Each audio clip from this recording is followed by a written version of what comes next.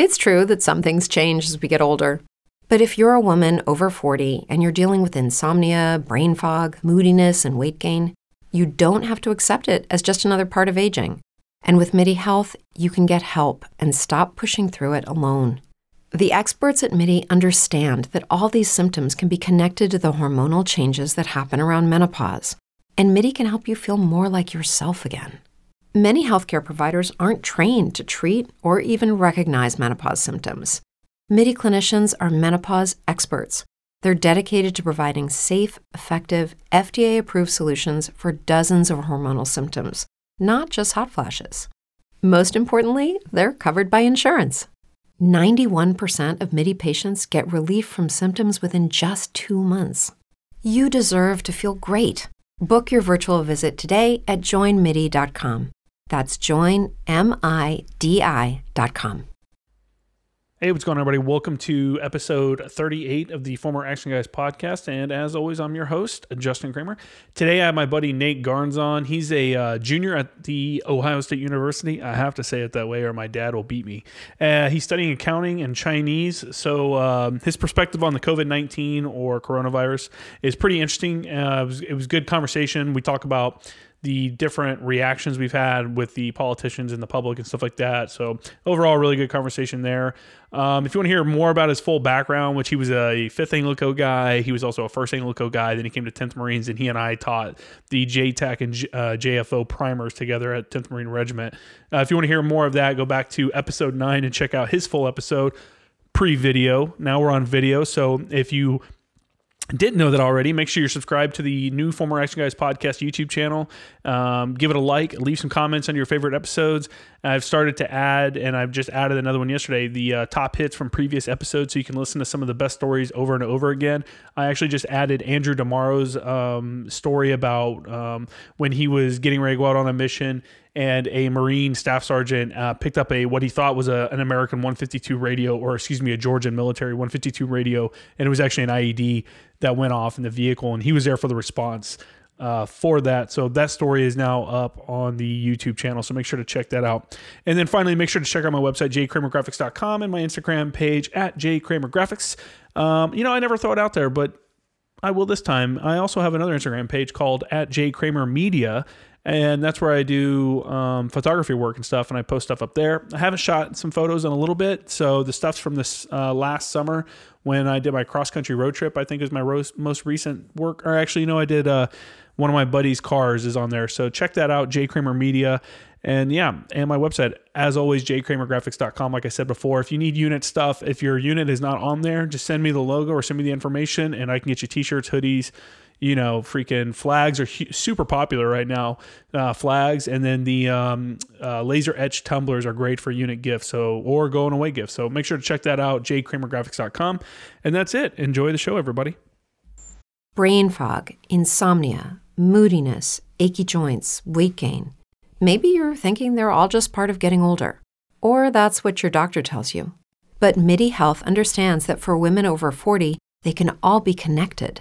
Hormonal changes that happen during perimenopause and menopause are at the root of dozens of symptoms women experience, not just hot flashes. MIDI specializes in compassionate care for women in menopause. Their solutions are safe, effective, and FDA approved. Plus, they're covered by insurance. A convenient telehealth visit with a MIDI clinician can be your first step to getting personalized care. They'll tailor a treatment plan for your symptoms and health history, so you can get back to feeling great. 91% of MIDI patients get relief from symptoms within just 2 months. When your body changes, your care should too. Book your virtual visit today at joinmidi.com. That's joinmidi.com. So no, I am not sheltering in place. I mean, me and my kid are here. We're just hanging out, and we're doing like what you would do if you had VGE on ship, the Double Dragon. I'm like, hey man, all right, it's time, and we'll just go and wipe every handle down, once a day, which whatever, it's probably not going to do anything, but it can't be bad, Yeah, it can't hurt. So yeah, we're doing that, and other than that, it's just me and him just hanging out here, so I'm not really too concerned. We get out. I actually would be out more But the weather here in San Diego has been just shit. It's just been raining. So yeah, we've been chilling at home. The few little bit of breaks in the rain we've had, we've taken my dog to the park and stuff. Just get out and do stuff. I don't know. I'm not too worried. I mean, obviously this thing is going on and it's real, but I'm not. Yeah. I'm not out there trying to. I already don't interact with that many people anyway, especially since school's out. Yeah. Since school's out, like I work from home. I run my website, I do the podcast, stuff like that. So, my interactions with other human beings have gone way down. So this is the way it'll be for a little while. I'm in my dad's basement right now. Back in the parents' basement, broadcasting live. My brother has he runs a construction company, so I didn't have anything going on, and spring break was extended, so packed up the animals and just drove up 2 hours, visit with family, and work with my brother. Are you guys on full online classes when you come back? Yep, till the end of the semester at least. Yeah, that's what we are as well. And then the other day they had all the students. They were like, "Hey, you have 24 hours to move out of campus housing." Yeah, I don't know. There was one kid that came back, and I might have talked about it on the last podcast. I don't remember. But there was a kid that came back from Italy on studying abroad. And they're like, hey, you just came back from Italy. You need to go self-quarantine for 14 days. So he self-quarantined. I guess after like 3 days, he's like, I feel fine. Went to like a music festival out here. Went on campus to talk to two people he needed to talk to. So he went into like 2 buildings. And that's when they were like, everyone, like, online classes now. Because they were going to start at spring break, but. Right. Were you guys not already on spring break when it kicked off? No, spring break starts at the end of the month for us. Okay. See, our spring break, we were on spring break. Ohio State was on spring break, and then they said Ohio State. The Ohio State. They said they're going to transition to online classes for the rest of the semester, and then like 3 days later, President Drake, the president of Ohio State University, came out and said, "You know what? We're going to extend spring break by a week." And we need you, or no, yeah, they were just going to do online classes until the end of the month. And then a week ago, they decided to extend spring break for a week. Everybody has to move out of on-campus housing and then online classes for the rest of the semester. Yeah. And they've delayed commencement. At least they're going to delay commencement. They might, cancel it, which I got a lot of friends who are pretty upset about that. You're graduating this year, right? Nope. You have 1 more year left? 1 more year, yeah. Yeah, me too. I think I need to go sit down with my advisor to make sure everything's like lining up right. Yeah. Because I have GI Bill benefits on the back end. I'll have some left over because I was smart enough. I'm glad I did. The last 2 years I was in, I just started crushing classes and I knocked out like 30 credits while I was still in. Yeah, I got. So I'm gonna hopefully I can apply that to a master's program after I graduate. So if you have even 1 day of benefit available to you, and then you can have a whole semester. You just have to have 1 day of benefit. So I think. Really? Is that how it works? Yeah. So if you have 1 day of benefit left, like you'd gotten your entire undergraduate degree and finished, and at the end of the spring semester, the date that your benefit ended, if you had 1 day left of your whatever it is, 36 months of eligibility, then you can get a whole nother semester. Huh. I didn't know that. I had a guy on. So on episode 34. I had Jose Esparza on. He's a Navy vet, or he's actually still in. He's a reservist, but he's the certifying official at SDSU as well. Yeah. So he came onto the podcast and talked about a bunch of good stuff. I didn't hear him. I don't remember him saying that though. I feel like that's a pretty important. I'm going to ask him about that. I want to have him back on because there's a lot of people were freaking out about if they were going to lose the GI Bill once everyone went to online classes. Which apparently is not the case now, right? It's at least Ohio State, you're full up. Or the letter I got from the VA said you'll get, even if you're fully online for this till January 2021, you'll still get your full BAH. It won't be reduced to the national average. Yeah. Well, initially they said it was like, hey, this is going to apply to schools that have only certified that have certified online programs. The schools like SDSU and Ohio State have like, hey, I could take this one class online, but majority of it's obviously in person. So since they're certified for that, That's why they were saying, hey, we can keep our full BAH. But I think Congress actually just acted within like 24 hours and signed a piece of legislation saying that no one's BAH can be reduced. So yeah, saw that. So that's cool. They did something. It's cool. This is lighting a fire under Congress, for some shit. I mean, I've been fairly impressed. I watched the daily briefings from the president and his cat team. Yeah. I mean, they've been answering questions pretty honestly, pretty fairly. It seemed like they have a good handle on the situation. Obviously, I feel like we underestimated it, and maybe there was a little bit of lag on our action on the front end, but I mean, was there though? Because what exactly would you expect someone to do? The ability to test and the ability to get results from the test quickly, because now they have this backlog of tests that they haven't done. That I guess the new system they've implemented is much more efficient. But did you see that part of the reason? Because part of the reason for the testing issues is that the bulk amount, like a major amount of test kits that the CDC had, ended up being. They found out they were bad. They were giving false positives and stuff like that. So they had like 1 million test kits that they had to toss because like whatever they call them, that active reagents or some shit. I'm not, I'm a liberal arts major. So I don't know. I just trust I trust what I hear mostly. They had a shit ton of kits, but they were all bad is part of the reason why. But now they're saying that it's like they have a kit now that can tell you, I think within hours or instantly. That's what they were saying at the briefing today. That can instead of having to take like 3 days or whatever. Yeah. I know they got the new testing in place, so that's good. Yeah. I don't know. I'm fairly oblivious to it. Like, I mean, I'm cognizant of like social distancing. I try not to shake hands with people or like be in close contact, especially like with elderly populations. But I'm up here doing roofing and construction with my brother, so I mean, we're out and about daily, getting dirty and living our lives as normal. I don't know. Can you contract it through just like breathing in the air? I've heard 6 foot is the range you want to have, Yeah, that's what they've been saying. Yeah, I feel like maybe in an enclosed room, but you're outside, dude. Yeah, fucking exactly. Roofing too. What the hell are you roofing is it wintertime still in Ohio? It's really nice today. It was like 50s, 60s a day. Sun was shining. We did we just did a little patch today. It wasn't nothing crazy. You are too old to be roofing. What are you doing? My brother's 4 years older than me, and he runs the business, and he's there every day doing that shit. He's a beast. Man, my back would be so fucked up. Oh yeah, every day I'm done with the job. I'm like, oh my god, I can't do it. When I was younger, man, when I was like 20, I think I worked a summer doing. You call it being a carpenter, but I was doing. We were building houses, but I was out there just learning shit. But dude, climbing up on the roof sometime and up there just fucking putting down plywood sheeting and like just building a house, like that shit is rough work, dude. Yeah. After a while. Like when you're up on a roof that like a house that's already built, when you're doing a tear off and shooting in putting shingles and everything down. And there's 2 kinds of roof. There's a walker, meaning that you can walk on top of it, not fall off, and then the kind that's steep enough that you have to like actually drive in 2x4s and use that as a point of contact to tear off.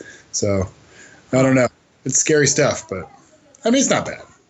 Well, scary is a relative term. Well, you do rock climbing, so you're used to like heights and stuff like that. Anyway, I'm not a fan of heights. I can deal with it, but I'm like, why put myself in that situation? Aren't you? Were you airborne? Did First Anglico send you to? No, dude, no. They actually offered it to me. That when I first got there, my team leader was like, "Hey, man, we're sending 3 more guys. We didn't know when you were going to get here, but you can take one of the seats if you want." And he's like, "You're obviously the next primary dude as being the team chief in JTAC that would need it." And I'm like, "Dude, 1, we're never gonna fucking actually jump. And 2, it's a fun school. And 2, because Anglico doesn't have a jump mission, you don't get paid extra for it. You don't get paid extra, and you can't get your gold jump wings. It's hard to get jumps. You got to jump with Third Anglico and shit. Yeah, it's a pain." Yeah, well, a lot of our guys were jumping. We were jumping with Anglico, the Third Anglico, and they were jumping with First Recon. And then when we attached to the MU, they were going out with the guys that were doing like air delivery dudes, So that's legit. That's a usable skill, I guess. I don't know. Yeah, First Anglico sent me to jump school, and it was like I went to jump school, and then we did some jumps afterwards, like the transition jumps, and it was more common. It was more common back then. Yeah. You know? Now it's all like a hookup, like, hey, we got these open seats and we got some guys that can go, so let's send them. You know, it's all about the individual team. Or half my team was jump qualled. Yeah. But I had honestly no desire. People are all about it. I'm like, dude, fuck that, man. Like, I get it, whatever, man. You're all about jumping out of planes and stuff. Like, I have my buddy Chris Harper. He was with Recon, or he was with Recon. He's in the MESEP program right now, so he's down at Clemson, I think, is where he's going to school. And he skydives all the time recreationally. You know, he has his own parachute and stuff. And he's like, yeah, if you have your own chute, it's like $25. You know, you just pay $25 for the lift ticket to go up. And he's like, you should come. And I'm like, no, fuck that, dude. Like, why? Like, I'm sure it's super cool. Maybe one day I'll do it, but I am, I don't know. Yeah. I've done some wild stuff, but skydiving just doesn't appeal to me. We had to give up our weekends because we'd have to, you know, if you're jumping with Third Anglico, they're jumping on the weekend. So yeah, we'd have to give up our weekends to go up there and like hook up with them and then go do the jump. So the last jump that we did, it was right after, the last jump that I did rather, was right after some of the brush fires in California. We were jumping into DZ Basilone right there by Polgus. And I was the first guy out of the plane. It was the first time I'd ever been the first guy out of the plane. And I fall a little bit faster than other people just because I'm 220 pounds, you know? Yeah. So I came down and I knew I was going to miss. Like, I was looking at the smoke off in the distance. Like, there's no way I was going to make it there. So I'm like trying to slip. I thought I was going to land on Basilone Road, but I didn't. I landed in a burnout patch that might as well have been hard as asphalt. And as I get up, I'm freaking gathering up my chute and whatnot. And then I look directly to my right, and there was like a 5-foot engineering stake sticking out of the ground. And I'm like, damn, if I had landed on that, I'd just been impaled. Dead. Dude, Harper was something about a time he was jumping with Recon out at second Recon, and they jumped in, and same thing, but he saw it. He saw the stake, and he's like, oh, like trying to, you know, and he was like, dude, they don't turn. You know, you hit it, and it's like it barely even moves, and he's like trying to like pulling like 3 risers. It doesn't matter. Yeah, and he said he almost hit 1 too, dude. That is sketchy as fuck. See, fuck that, man. Like, and I wasn't gonna get paid to do it. Were you getting paid? Fuck no, I wasn't getting paid. Yeah, you just talk to so many guys that get hurt and stuff doing that. You know, they come out with bad knees and bad back. My back's already messed up, but why fuck up my knees too? Exactly right. I don't know. Some guys are super into it. When were you at First Anglico again? That was the beginning of the first 6 years of my career were with Anglico. So I went from 5th Anglico to First Anglico. Yeah. So that's like I was pissing fire and deploying and you know do all the most high speed, low drag shit. And by the time I got to Lejeune, I was like, fuck the Marine Corps. Honestly, if they'd have been like, hey, we're going to send you to free fall school, like I would have done that because I'm like, that's practical. You know, you get something out of it. You walk away with a license, a skydiving license, you know, but static line, what? No, I'm going to get beat up in the sky. And everybody I talk to that goes to jump school are like, dude, it's like they've been teaching the same curriculum since like 1945. Like it's the same thing. I mean, you know, you got so many students. I think our class, our company or whatever the hell they call them, you know, it was like 500 people. So it was a massive amount. And most of them are, you know, pipeline Army guys. So they're privates and, you know, PFCs. And then you got the Marines that are like, you know, of all kinds of varying rank and whatnot. Mm-hmm. But it was all right. Yeah. When'd you go to jump school? 2009, I think. Yeah. Everybody I talked to was like, dude, it sucks. They're like, it's the dumbest school I've ever been to. Yeah, it was a terrible school. They're like, I don't know why, because some guys use it as a re-enlistment incentive. They're like, I don't know why anybody would ever use that school as a re-enlistment incentive. Because it sounds cool when you're sitting in the office trying to get, you know, someone to sign up for another 4 years. Be like, I will send you to jump out of airplane. And you're like, that sounds like I'm Recon now. I'm gonna go do that. But it's not. It's the school. It's not like that. It's built for privates coming out of the fucking Army. It's airborne boot camp is what it is. Man. Yeah, I don't know. How's school going though, man? How's your classes? Good. I mean, so this is the 8th semester straight for me at OSU. Are you doing summer school and everything? I have been. So this will be the first summer that I won't be enrolled because I'm going to do my internship in Dallas, Texas with Ernst Young. It's a public accounting firm. They're the third biggest in the world, I believe. There's like the big 4 are EY, Deloitte, PwC, and KPMG. So I'm going to be working in EY's. It's called Risk Advisory Program. It's consulting work. Oh, okay. Accounting consult. I don't really know even what I'm getting into. I'm just going to go fake it till I book it. There you go. Hopefully they're not watching. Yeah. No, it's what drew me to EY is it's a really good culture. They're very laid back. You would think you think public accounting and accountants that, they'd probably be a little bit uptight and high strung, but they're like in their office in Dallas, there's we don't have a real dress code. We don't show up in flip flops and a t-shirt, but you don't have to be suit and tie every day. If you're going out with clients and they wear suit and tie every day, then obviously that's what you wear. But yeah, they place situation dictates. Yeah, situation dictates. They place a high priority on individual motivation, ability to sell. If somebody is relatable and charismatic. So I guess I don't know how I got through that interview, but it was a pretty robust. I mean, I started in September, or no, actually August was the first time I went and talked to the EY recruiter and submitted my application for the internship. Mm-hmm. And it was a 4-part, it was a application. Then you go and you meet with the recruiter for the campus recruiter for EY. And then you go and do this virtual interview where you, just like now, like on Skype, you answer questions that are pre-recorded. And then they invite you out for an office visit. And it's a 3-part interview at the office visit. And then they offered me the internship. And that's just for an internship, not even for a job. But once you score the internship, as long as you don't mess it up, you probably will get offered a position. But is that paid for? Is the trip out there paid for by them? Yeah, they paid for me to go out to Dallas and do the office visit. And then the internship is a paid internship as well. I mean, it's EY. It's a large company. So, yeah, they take care of their interns. And then the last week of the it's an 8-week internship. The last week is in Orlando, Florida. And they do an intern conference where they bring all the interns for EY for all the offices across the states. Mm-hmm. And they just do a big, big conference and what to expect from EY. It's a recruiting tactic for them. They get people excited about the firm. Do you think what's going on and how it's messing with the economy is going to affect what you're doing in the future? For sure, been worried about, especially. So there's 3 areas of public accounting. There's tax, there's audit. Both those things are required by the federal government. The area I'm going into is consulting. So it's a service that isn't dictated by the government. So you have to sell it. And I'm worried with the contraction in the market that, it creates their revenue stream is going to be decreased. So, but what do you mean what are you going to be consulting? What's the consultant gig? What is it?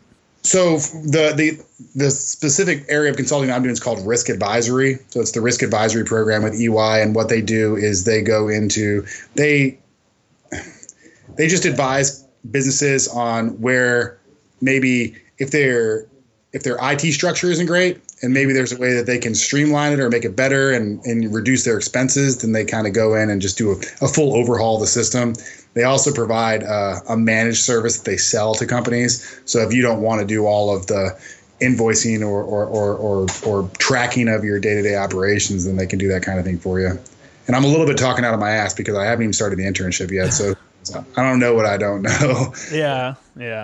I had that attitude going through the process for the interview too. Hey, I know that I don't know what I don't know. I know I'm a little bit older than your traditional undergraduate coming in, but I'm not coming in here with a big head thinking I can, I know everything. It's weird. I think being around young students, these 18 to 22-year-olds basically all day, it really puts into perspective what I know just based on life experience over what they know. You know what I'm saying? Yeah. Stuff that I take for granted that I'm well, you don't know that? Yeah.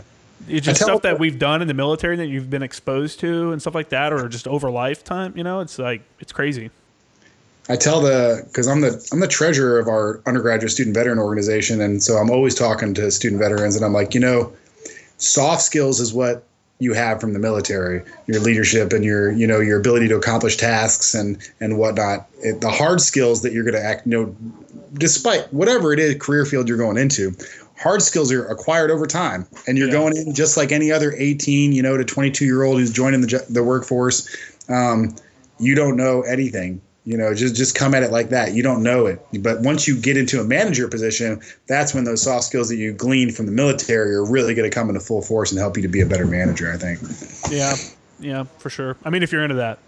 Yeah, I mean, you're heading into corporate America, bro. If somebody wants to do that, if somebody wants to do what you're doing, what do you think is like the best pathway from the military? Let's say 2 years out from the military, what should they be doing?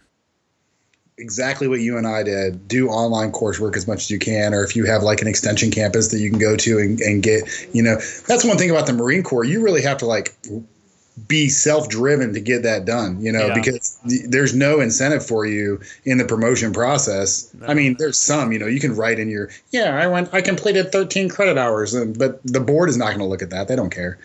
I mean, our MOS was it's not very competitive because there's so many guys would get out the burn rate. They're just out of here. After they do a couple deployments. They're like, fuck this, I'm gone all the time. I'm getting out. So yeah, it's easier for us, but for some guys, maybe it is good. So 2 years out, start school. I think as soon as you maybe not the first year that you're in, but you hit the fleet, you've been there for 6 months and you don't have a deployment that you're prepping for on the horizon, you should start getting into whatever ability you have to take courses. Yeah. Because I think you have to wait a year to start using your. Is it? Yeah, I think you have to wait a year to use your tuition assistance, which it makes sense. You're learning your job. Just be learning that. So. Yeah. However, I wish more people would take like writing courses because motherfuckers cannot spell, they cannot write, their grammar, spelling, and punctuation is just atrocious. Out the door. There's not a high price placed on that. Nah, man. And I wish it was because it's super important, especially when you get out. Like imagine if you sent in one of your resumes with like multiple misspellings or like, grammar, fucked up grammar, like. Yeah, it's not going to happen. You can't send professional emails with like, I don't know. Some guys just don't care, man. I think I went through like probably 4 people. There was a class at OSU, a 1 credit hour like survey course that talked about building your resume and whatnot. And then I went to 2 or 3 resume building workshops before I even started submitting resumes to any kind of companies that I wanted to work for. But what major points did you pull out of those? Because to me, it feels like they all tell you something different. Some will be like, hey, it needs to be 2 pages and this, and no, only 1 page forever. And no, you got to put this down. I mean, I think it's driven a lot by the industry that you're trying to get into. True. For me, I mean, the top 4 accounting firms, they receive, I don't even know how many applications or how many resumes and CVs they receive, but 1 page. It's a hard and fast rule. For us, it was, you want to balance. That was the structure for me or the challenge for me, because a lot of undergraduate students, the work experience is really slim. So they have to try to buff it up, But for me, I had so much and it was so military driven. So I had to craft that into civilian terms, and then I had to shrink it down. So they said perfect thirds. You want your education to be a third. You want your work experience to be a third. You want your volunteer service to be a third, or your community service, whatever you want to call it. Something that's not paying you money and that's not, not tied to your education. You think that's held in high regard? I don't know. I got a job, but I mean, that's what I got from it. Like they want to see that you care about your community, or that you're doing something, or something, or even something that you're interested in that you pursue. Like I'm in Mountaineers at Ohio State as an undergraduate organization that does climbing and hiking and backpacking and that kind of stuff, and I'm active in the group, so that's on my CV. Yeah, you guys are always doing stuff. Well, you were. That's great. Before. I mean, I think I've done 2 actual trips with the Mountaineers group. From OSU, and then now I just did one for spring break with our undergraduate student veteran organization. So we had 5 people that went out and went climbing, and I led the trip. But it's a little sometimes if you're going like on a trip for an extended period of time with traditional undergraduate students, especially mountain climbers, and people, dirt bags as they call themselves, are a pretty particular type of people in the first place. So it's hard not to feel like you're so much older than everybody else. So I liked it. Oh, yeah. You liked it? You like being the old dude? I don't like being the old guy, but that's why I'm more into doing trips with, veterans and people that are not necessarily my age, but at least a little bit closer to my age. Yeah. No, I feel you. I don't mind being around young people. God, I sound like a fucking old ass even talking like that. Youngins these days. I don't mind being around like the 18 to 22-year-olds because I feel like it just keeps you young, you know? It keeps you you're talking to them about stuff, feel like you're learning about stuff. You like my peer group is not going to talk about new apps and stuff like that. You know what I'm saying? Right. Yeah. Like and I think that's important is to constantly be looking forward to what's next and like prepping yourself for it, you know? Cuz I don't want to be that 80-year-old dude that, you know, you see the guys that can barely use a phone. They don't understand it, you know? And it's like, I don't want to be that dude. So I'm trying to like stay on top of technologies and stuff. And being around young people is a key way to do that. Yeah. I think that was a good thing about the military. I mean, I feel like you have to, you know, in this day and age, like if you're not growing in the technology area, you're dying because it's every day it's something new. It's getting weird, man. And it's, using my kid's VR headset, his Oculus, I'm like, I was telling him, I was like, he has this thing called VR chat, right? Where you can walk into rooms and sit there and talk to people and stuff like that. And like they're all over the world. Yeah, you walk in and you have an avatar, they have an avatar, and you just walk up to them and you're like, what's up? I walk in like some fucking noob idiot. I walked like through a group on accident and stuff. And they're like, excuse me. Like you hear them saying stuff. But I look at like the rooms and how the rooms are and how it's like super basic. It reminds me of the beginning of chat rooms, like on Yahoo, like when you had the messenger rooms and stuff like that, you know, or discussion boards is whatever they called them. Right. Yeah. Cause in high school, we didn't get a computer. I don't remember if my mom or my brother bought it, but we had this thing that hooked into the cable or to the phone line. And then you hooked it into a TV and you had internet. That's all it was. It wasn't like a normal computer where you could save shit, but you could browse the internet. Right. And I remember going on like Yahoo, like messenger boards and like playing Yahoo Pool and like all this stuff. Like Yahoo was my place. I had GeoCities. I don't know if you remember GeoCities. But like that time frame, that GeoCities like time frame is what this is right now. And, you know, it's weird, man. I wonder what it's going to be like in 20 years. This VR stuff because it's crazy. Because it's growing exponentially too. Like it just gets more and more advanced. Like it's hard to keep up with. Yeah. Have you tried a headset out? Have you seen any of them? I have. So I have the PlayStation VR. How's that? It's pretty sweet. I mean, my brother got it before I did, and I played it on his system once, and I was like immediately hooked. I was like, I went out and bought like the whole headset and everything, and. I was like hardened the paint on it for like a month, and then now it sits up in my, you know, it sits next to my TV. It never really gets used at all. Oh, really? Yeah. Was it just straight gaming, or? I used it for gaming. That's all I did on it. Like PlayStation makes VR specific games. Yeah, there's like it's like a robot game. You can like look so if you wear the headset with it, it's like full sensory deprivation, and it's crazy. Yeah, it's crazy. I'll wear these headphones with his and play sometimes, and you'll move and you'll like kind of almost like you're gonna fall over because you think you're actually moving. Your body's like, whoa! It's I don't know, man. It's super weird. I was playing. He just got this new game where you fly around. You're in a spaceship, and you look down, and one hand's on the gas, and one hand is like on another stick. And when you move forward, like you give it more gas, you can watch it move forward, but you're flying around looking. And locking onto other spaceships and shooting at them with missiles and shit. That's dude, crazy. It's wild.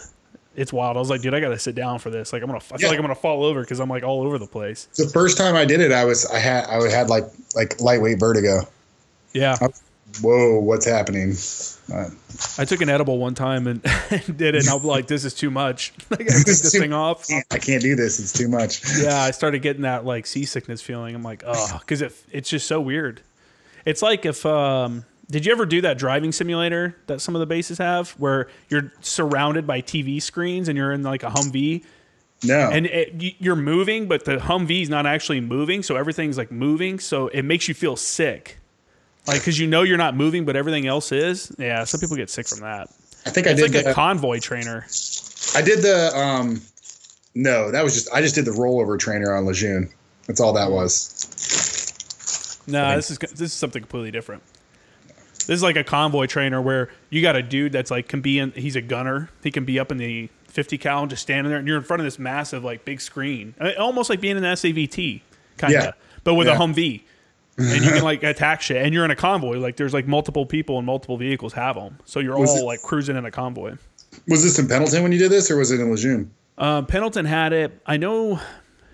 I want to say when I went to MOS school, when I was a mechanic, 3521. Oh, that's right. You're not a pureblood. Motor to what? Motor to. I was at Camp Johnson, 2006. Let me tell you, they had a convoy trainer because you have to learn. You have to get a driver's license, or you have to get a license. You get it. It's a shitty license too. It's a shop use only, meaning you can only drive it like around the lot and stuff. You can't even like drive it out on the road on the base. Dude, that's the shitty part about being a mechanic in the Marine Corps. You're sitting there. You're fixing everything else that everybody else fucked up. You don't ever actually get to go and fuck it up yourself. Break it yourself. Yeah, exactly. Or at least being a mechanic with MLG. I imagine it's different for guys that are with like the battalions and stuff like that because they go to the field and shit. Well, dude, the Mex at Anglico had it great. The what? The Mex at Anglico that worked like at Anglico. No way, dude. Those dudes are always working. That's true. They are always working, but I feel like they got treated well. You know, I talked to him a couple times. I talked to one kid before he lap moved to be a 6'1", because I had done it. So we talked a little bit. I tried to take out support guys anytime I could to go shoot and stuff like that, which you're not getting at, maintenance battalion. That's not going to happen, or even 10th Marines. Yeah, we would like the headquarters battery. We would always take guys from headquarters battery. Like if you were willing to hump out to Polgus to the range and go shoot, then you come with us. We always well, there was never a lack of ammo when I was at first. It was like no. We were just talking about that. I've talked about it multiple times, but people don't. It's a shitty feeling when you get out and you actually have to pay for ammo. There's no way I could afford to shoot like we shot while I was at First Anglico. Yeah, for sure. Because we would schedule ranges constantly. Get tired of shooting. You have like so much ammo left over at the end. You're just like doing trigger reset drills. I have definitely seen guys that are like, dude, fuck this. I'm done. I don't want to shoot anymore. I had some S1 kids come out to a range with us one time, and they're like, I'm done. Like I was like, hey, we got a couple cans of 240 ammo left over here if you guys want to shoot. 240, a machine gun, right? Yeah, right. And I'm like, hey, guys, it's the S1 dudes that came out. I'm like, hey, you guys want to come shoot, the last 2 cans or 3 cans? Look, I'm not really feeling it, Staff Sergeant. I'm like, well, you can either do that or fucking start police calling. They're like, we'll police call. And I'm like, get the hell out of here. That's crazy. Blew my mind, dude. They did not want to shoot. I mean, there's been times when I've, put so many rounds down range that I'm just like, fuck shooting anymore. I'm tired. I haven't fired a round since I've been out of the Marine Corps. Oh, really? Oh, yeah. I go shoot every once in a while. I don't shoot enough. Like, I want to shoot more, but... I don't have a gun, so... Dude, oh, really? Yeah. I got a gun on the wall. I got a stack of guns in there. I don't have any tactical guns though. All mine are like old school shotguns. Like I have on the wall. I have I almost said Mossberg. It's not a Mossberg. That's a. Be a lot cool if it was. Well, yeah. I have a Stoughton. That's what it. No, it's not Stoughton. What is it? Oh, Stoeger coach gun. I have a Stoeger coach gun up on the wall that my advisor team. At the end, we did a group order. They engraved the our logo for our advisor team was or our call sign was Guinness.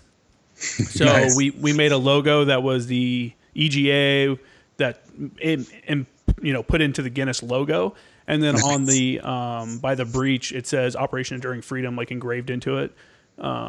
So we did that. I got that, and I have actually another Stoeger shotgun. What did you guys end up paying a piece to get it? Oh, dude, I don't remember. They weren't that bad though. It's a good deal. Like if you do it, I'll tell you, man, it's a pain in the ass because I've got that one, and I set it up. I was like, hey guys, we should do this. Everyone's like, hey, we should do this, but someone actually has to be like, it's a good idea until you actually have to do it. So I'm like, all right, I've done this before. I'll do it. And the only reason I did it was because it was a small team. Yeah. But even that, like, you're like, hey, I want to get this. I think we should do this. And everyone's like, we should do this. No, we should do this. Like, we should have this option. You could have done it. And I'm like, look, man, yeah. So I did, what we ended up doing was Stoeger coach gun option and the Stoeger Uplander. And they're both double barrel shotguns. They're both side by side, double barrel, like classic, old school shotguns. And then I also, before when I was with 3.6 in 2011, I did the I did we did SIG 226. You could either do a 226 combat, 226P combat, or God, what was the other one? The other one was a cheaper one, but it was like a convertible. Like you could switch it from 9mm to 45 or something like that. I believe. I don't remember. But dude, I was like, we should do a pistol. And no one wanted to do it. And I was like, I'll fucking do it because I think this is a super cool idea. And I had never done that before. And I did it for the entire battalion. Oh my God, dude. One, people wanted to do other stuff. One company ended up doing their own pistol as well. Two, I contacted SIG and I was like, hey, here's the logos, here's the designs. I sent everything to them. Everything's good to go. I sent out order forms to everybody, like, hey, save your emails for receipts, like all this stuff. You know, I think we bought like $60,000 worth of pistols. Oh and this is the SIG 226 Combat is, I think on their website, it's like $1,200 or something ridiculous. For me, it was like after tax, after all the fees. I was in North Carolina at the time too, so you know you got to pay the fee there. I think it was like $860. So it came with a really good discount. Yeah. The other pistol though, it also great discount. Everything was good. Problem was the guy sent me an image and was like, "Hey man, is this okay?" And he had the wording all fucked up. Like they had changed the wording around. It was like Teufelhunden, Operation Freedom, blah, blah, blah. And I'm like, no, dude, that won't work. And he's like, well, we've already started making the slides for the pistols. And I'm like, well, stop. Sucks to suck, man. Well, because of that, he had to turn around and make like 500, he had to like throw like 500 slides away and start over again. And that obviously delayed it. And people start hitting me up. They're like, hey, where's the pistol at? I'm PCSing. I'm EASing. How am I doing this? And so I got all these people hitting me up. Hey, pistols are here. I'm sending out emails like, go get your pistols. Dudes are like, they said I don't have one. I'm not on the list. I'm like, where's your receipt? I didn't keep it. Like, hey man, like, dude, total drama. It was a pain in the ass. And the only reason I did it for my advisor team also was because it was only like, there was less than 20 of us. So. Right. Yeah. That's a little bit more manageable. You guys didn't do anything like that for your deployments? I know a lot of you guys do pistols. The 24th MU did. They did a 9/11. Everybody does the 1911. Yeah. Pretty 1911. But it was like, I mean, I've never bought a firearm in my entire life. What? So I don't know. I didn't know what to expect as far as cost, but I think it was the same thing. I think it was around like $800 or something. Maybe it was even a little cheaper than that. I think it was like a lot of units do the Kimber. That's like a pretty popular one. Yeah. You've never owned a gun? Never. Does your family? No one in your family owns guns? I mean, I think my dad had a 22 when I was growing up. Man, that's weird in the Midwest. Yeah. At least somebody. I didn't. My mom and dad didn't own any, and then when I got into like right before high school, my uncle gave me a shotgun because I would go out with him shooting. I'd go hunting with them. So that was my first gun. I have that. That's another one of the guns I have. It's a single shot 12 gauge. So all my guns are like shotguns and like nothing tactical. I got a 22 rifle. What do I have? I don't know. Maybe some fell in the lake. I don't remember. No need to disclose. those boating accidents. Nothing tactical though. Yeah. I shot my fucking M4 and back when I first came in, the M16 so much. It's like my brother-in-law has one and he's like, you should get one, man. I'm like, dude, they're expensive as fuck. Mine's in the armory, like for a long time that's what it was. Like I don't need one, dude. I shoot it all the time. Yeah. But now I'm kind of like, it'd be kind of cool to have, but it's just expensive to one, get it to where you want it to be. Probably, that's another expensive hobby to get into shooting. So that's expensive. And two, ammo. And I live in California. So now in California, every time you go buy ammo, you have to get a background check. That's crazy. Yeah, it is crazy.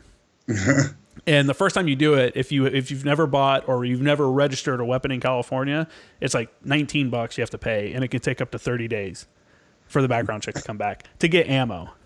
Right, that's crazy. That's insane. Dude, it's almost worth driving to Yuma to get ammo and come back. You got to plan to go shooting like 2 months in advance. Yeah, I know. Well, I mean, I keep ammo, so luckily I'm okay. Like canned food. How are you guys doing on food out there? Is the grocery stores crazy? I was in the grocery store yesterday, and it was like all kinds of fresh produce, all kinds of fruits and vegetables. It was a little low on meat. I think people have been, buying up the meat as it comes available. Paper products as always. I think that's similar across the country. I don't get that. I don't either. I don't either, but like, yeah, it's crazy. I'm almost out of paper towels, but I'm like, if I run out and they don't have any at the store, I'll just use a rag. I'll be all right. Yeah. I'm not gonna fight anybody. I have towels. I have like regular cloth towels. There's this thing called cloth. Yeah, exactly. If I run out of toilet paper, I can still use a cloth towel. Yeah, we're eating steaks over here right now because they didn't have any ground beef at the store. Really? But whatever. It's not a terrible situation to be in. There's worse, first world problems, right? Yeah, it is a first world problem for sure. It's a first world crises for sure. Imagine this being in this crisis and being in like Honduras, or Haiti, or name a shitty country. I don't know. I've never been to either one of those countries, so I don't want to say they're shitty, but I've heard Haiti's not very nice. Yeah, I feel like we can safely assume Haiti's, not of the most enjoyable countries to visit. Did you ever go there? I've never been to Haiti, no. No. Yeah. But I have which is strange because Dominican Republic, there's like all kinds of resorts and whatnot where people go to visit there, and it's the same fucking island. Like, yeah, I never got that when the earthquake happened. Like, how far apart are these areas? Because it did not affect the Dominican Republic. Because remember, the earthquake happened, and they had to send the MEU out there to help them out. Yeah, but you never hear about Dominican Republic, but it's the same fucking island. Is the Dominican Republic a U.S. territory? Oh, dude, I don't know. I feel like I should know this. Hold on, I'm gonna look this up. I feel like I should too. Yeah, I never went to the Dominican Republic. I went to. I think it is a U.S. territory. You think it is? Haiti is not, right? So I don't think Dominican Republic is. No, it's a country in the Caribbean, so it's its own country. I wasn't sure. We have all those weird little territories, so it's hard to tell sometimes. I mean, have you ever been to the Bahamas? I've never been to the Bahamas. No. Never been down into that area. I did a cruise one time. We had to fly to Puerto Rico. It came out of Puerto Rico for whatever reason. Luckily, it was when I was out on the East Coast still, so it wasn't too much. Yeah. But I did like a 6 or 7 day cruise one time and hit like St. Lucia. I went to that beach where the planes take off like right across the street from the beach. Like we remember walking down to the beach like, oh, look at this big open area. There's nobody here. Let's set up our stuff. Because there's no like air traffic or anything at that time. And I thought it was down just a little bit farther.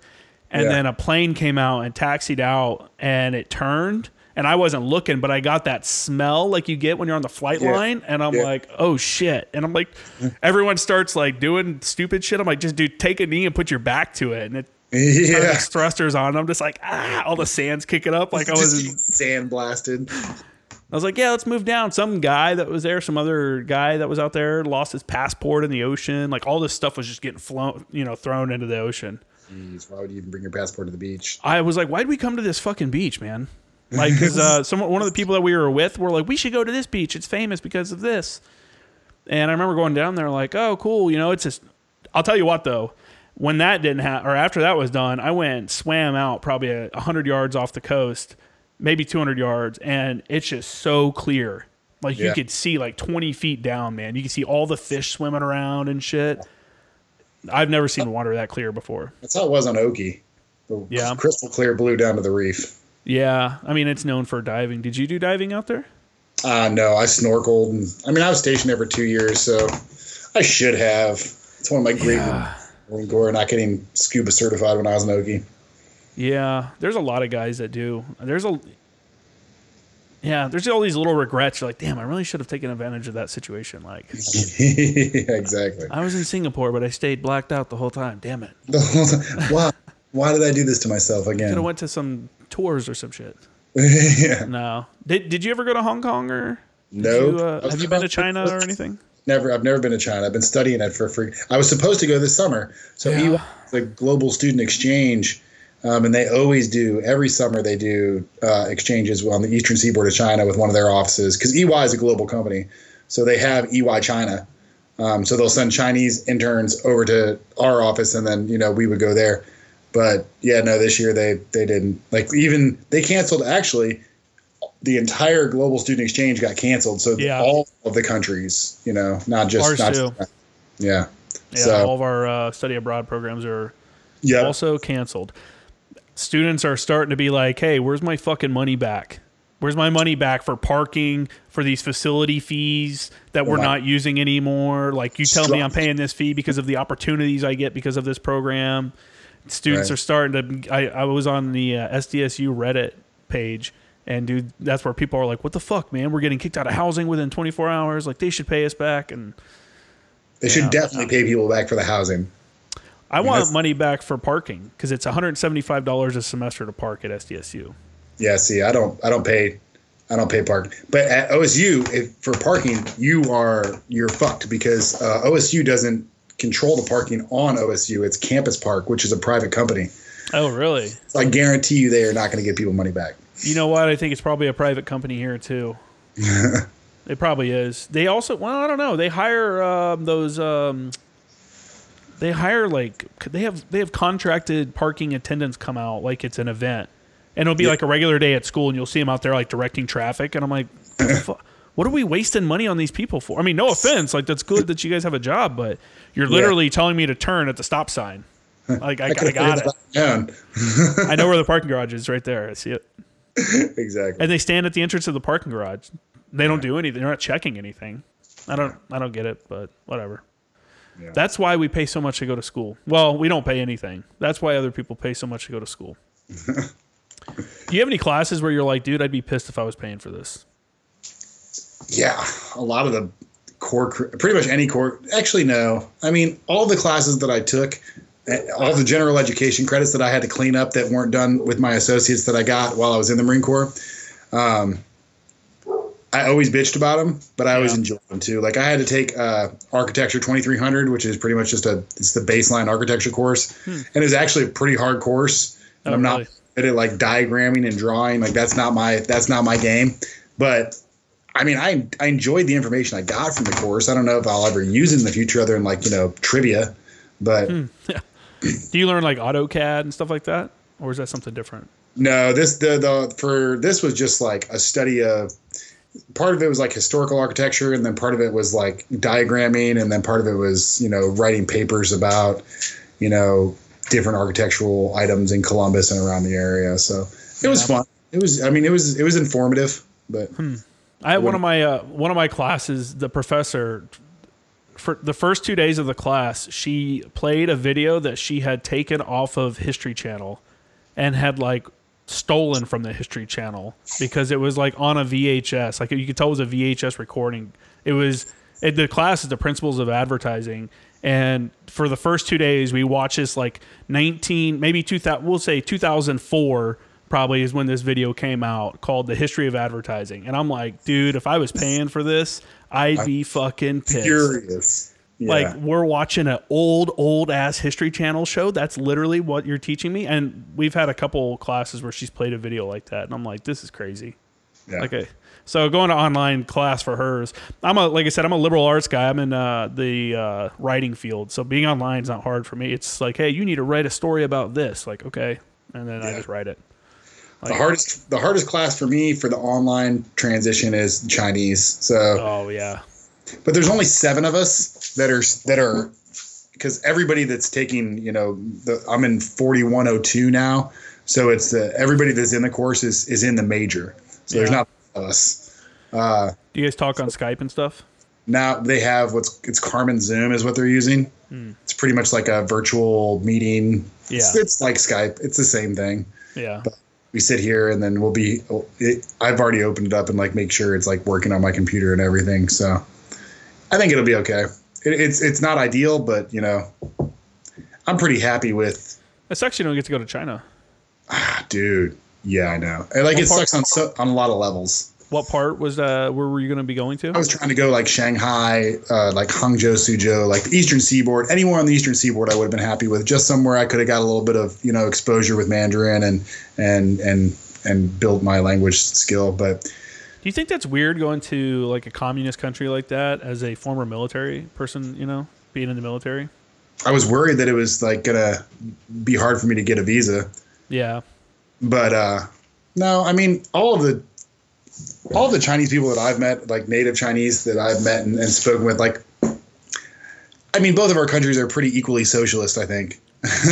I mean, no way. You think so? The American government has in the monitoring on social media platforms and how they market to people, like it's much more business oriented. They monitor your personal information, and they use it to sell things to you more in America than I think in China. They give you, it's a behavioral score. It's like, well, the government doesn't do that. The government doesn't collect the data to sell stuff to you. Businesses do. Right, but it's what difference does it make if it's the government or the business? Well, I mean, in the U.S., the businesses are separate from the government on some fronts. Like Google is very against being involved with the Department of Defense right now. Yeah. There's something recently that just came out on that. You couldn't have that in China. That's the whole deal with Huawei and 5G. Huawei. It's a state-owned enterprises. People out here are idiots, man. There's in Encinitas, California, just voted to not allow 5G towers in their city because they're afraid of the effects from the 5G network. I'm like, they don't cause cancer. They don't cause tumors. Like, what the fuck are you talking about? Well, I thought the main concern was the monitoring of the 5G network that with Huawei. No. Out here, they're talking about for Sprint putting up a 5G cell tower. That's what they outlawed, not Huawei. This was specific not because of Chinese interference. They're more concerned about the health effects of 5G.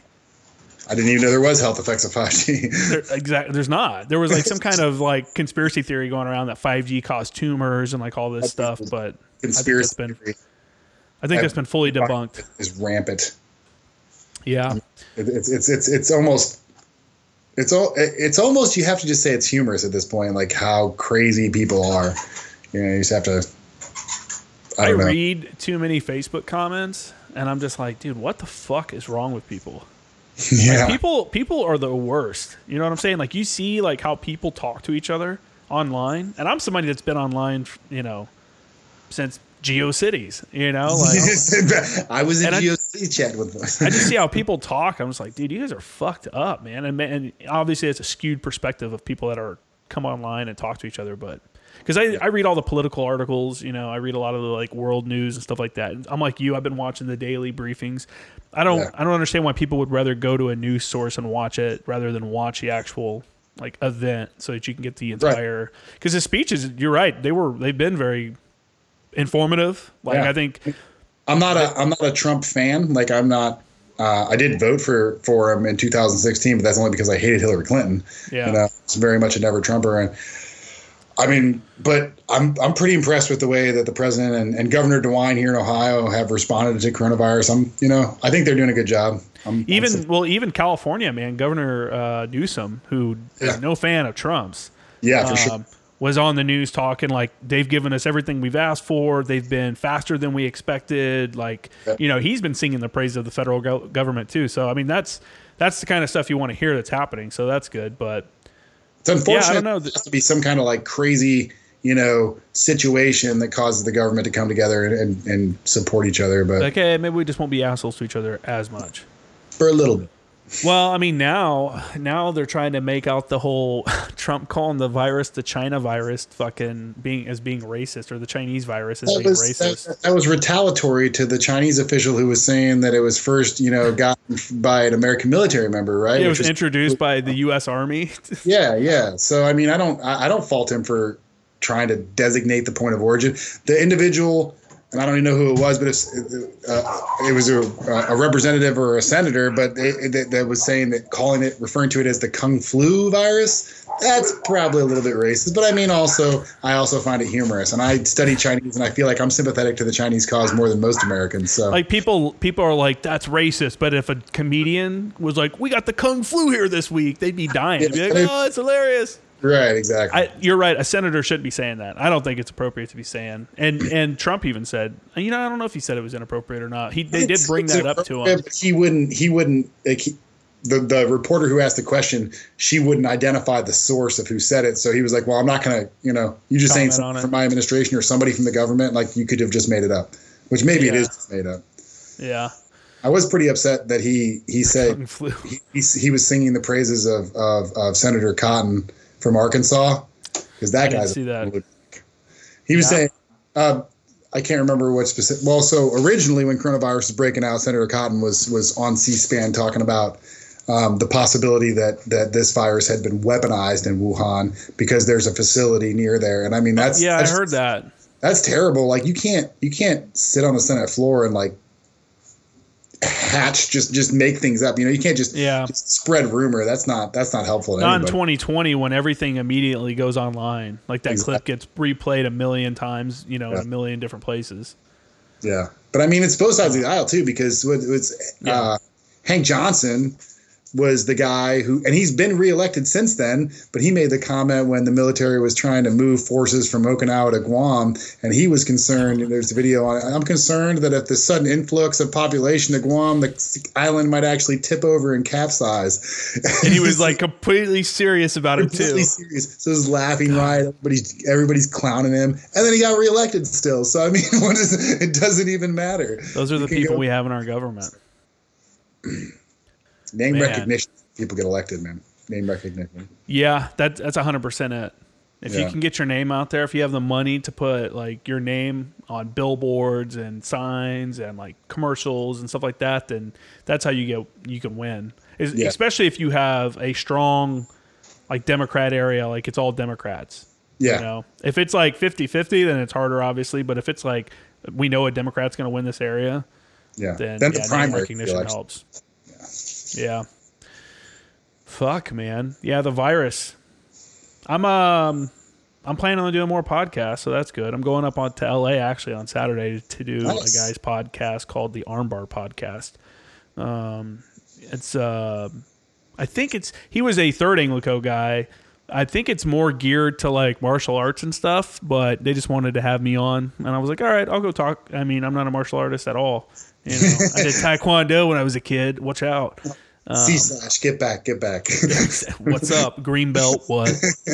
What? I got my green belt in Iraq. Thank you, Sergeant Gay, my instructor for that. Appreciate that. He beat the fuck out of us out there. He was one of my best friends out there on the East Coast, and he probably one of the best shaped dudes I ever saw. Like he's always jacked, And we were in Iraq. This dude would take us on pack runs in the desert, and it's like summertime. We're just like, fuck, like making us go through this green belt course, which tells you like how easy Iraq was for me. I was doing a green belt course, running around with my pack on. Shit, my second deployment in Iraq was 2008. I was at Haditha Dam, and we would run the dam. Like it was a PT deployment. Is all we did. We just PT. That would have been super interesting. Could you walk into the dam and like just like explore? Yeah, and it was during the drawdown too. So like there was way less people at the dam, American forces. So the gym, this massive gym inside the dam, and we could go in there and work out. It was a good time. Was the whole dam open for you to like go into? I mean, or was it an operating dam? Yeah, it was an operating dam, but so there were specific sections that still like were like for the dam operation. But the majority, like there was a lot, like all the DFACs were inside the dam. The gym was inside the dam. The post office was inside the dam. There was a lot of the higher ups offices were inside the dam. Yeah. Damn. So the dam itself was a fucking just a base. It was a fob, yeah, for sure. That's weird, man. That would have been super cool to see. I wonder if Kajaki was like that. Did you ever go up to Kajaki? I hadn't, no. No. There. Man. Yeah, I TQ, man. I was on the desert side of TQ, so I'd stare at the flight line. I'd see medevac birds coming in. I'd see birds coming in, dropping supplies off. Our little facility where I was a mechanic at was on the very end of the flight line. So we were, there was nothing out there. There was like a shitty little like mini PX that you could walk to that didn't have anything in it, but you'd still go by to it, go check it out. Cause what else are you going to fucking do? Yeah. And it was funny. Like they 3-month-old magazines, would just be stacked up, like nothing good. But, and then the DFAC. The DFAC was the only cool thing to do and hang out in the cans. Did they have mid-rats when you were there? They had mid-rats. I didn't really go to mid-rats. I've never mid-rats, and I'll tell you, mid-rats on a DFAC is way better than mid-rats on a ship. Oh, mid-rats on a ship is garbage. Mid-rats on a ship is like, here's some frozen chicken nuggets. Sorry, man. Yeah. There's a rotten apple and some frozen chicken nuggets. My bad. Have a good night. And they're having shrimp and lobster. Dude, what a garbage ass like thing. Like the food on ship was just. How many mews did you do? Did you just do one? Just one. That's all I ever wanted. I never wanted to do another mew after that mew. It's terrible. How was your birthing situation? It was like, I think there was 260 of us. So you had like that mid-level. Were you on the big deck? Yeah, we were on the big. Yeah, we were on the LHD, and we were like towards the front of the ship, I think. Yeah. Were you like right behind the mess decks, and then like one deck above it? Yeah. That's usually where the BLT berthing and stuff is. Is that who you were with at the time, or were you with Angle I was with the command element.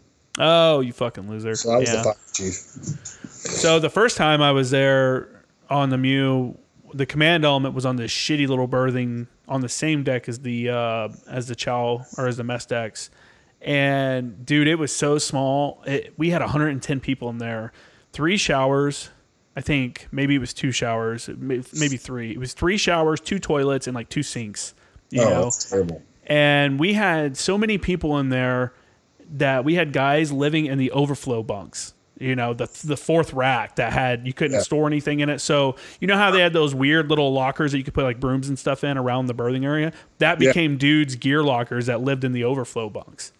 And our fucking, the company gunny or the headquarters, like, what do you call him? The headquarters commandant dude that was like the company gunny for the headquarters nerds, wouldn't go to the infantry guys to see if we could put some guys in their berthing, even though they had space. He was just kept shoving dudes into ours.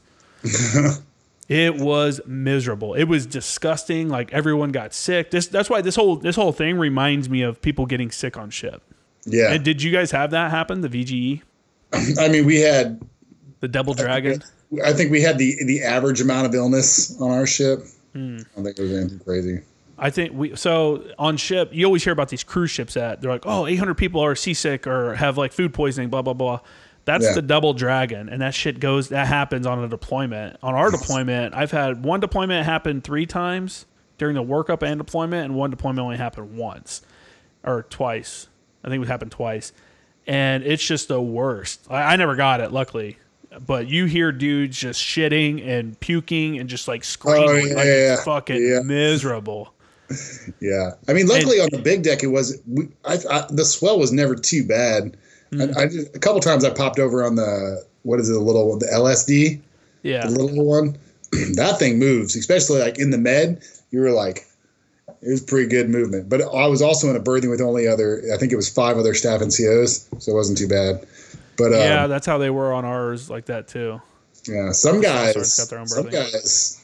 did not weather they were a little bit more susceptible to seasickness than others. Yeah. Were you East Coast or West Coast Mew? I was East Coast Mew. So I was on the 24th with 6 Marines. Where was like the worst part, like for the weather-wise and like the shipwreck? I feel like the Mediterranean was the worst. Really? Yeah. I feel like we got the most of our, I don't know if it was just the season but there was a couple times during the workup when we were like right off the Atlantic coast when we got a little bit of swell. Yeah, it's known to be a pretty shitty area for boats.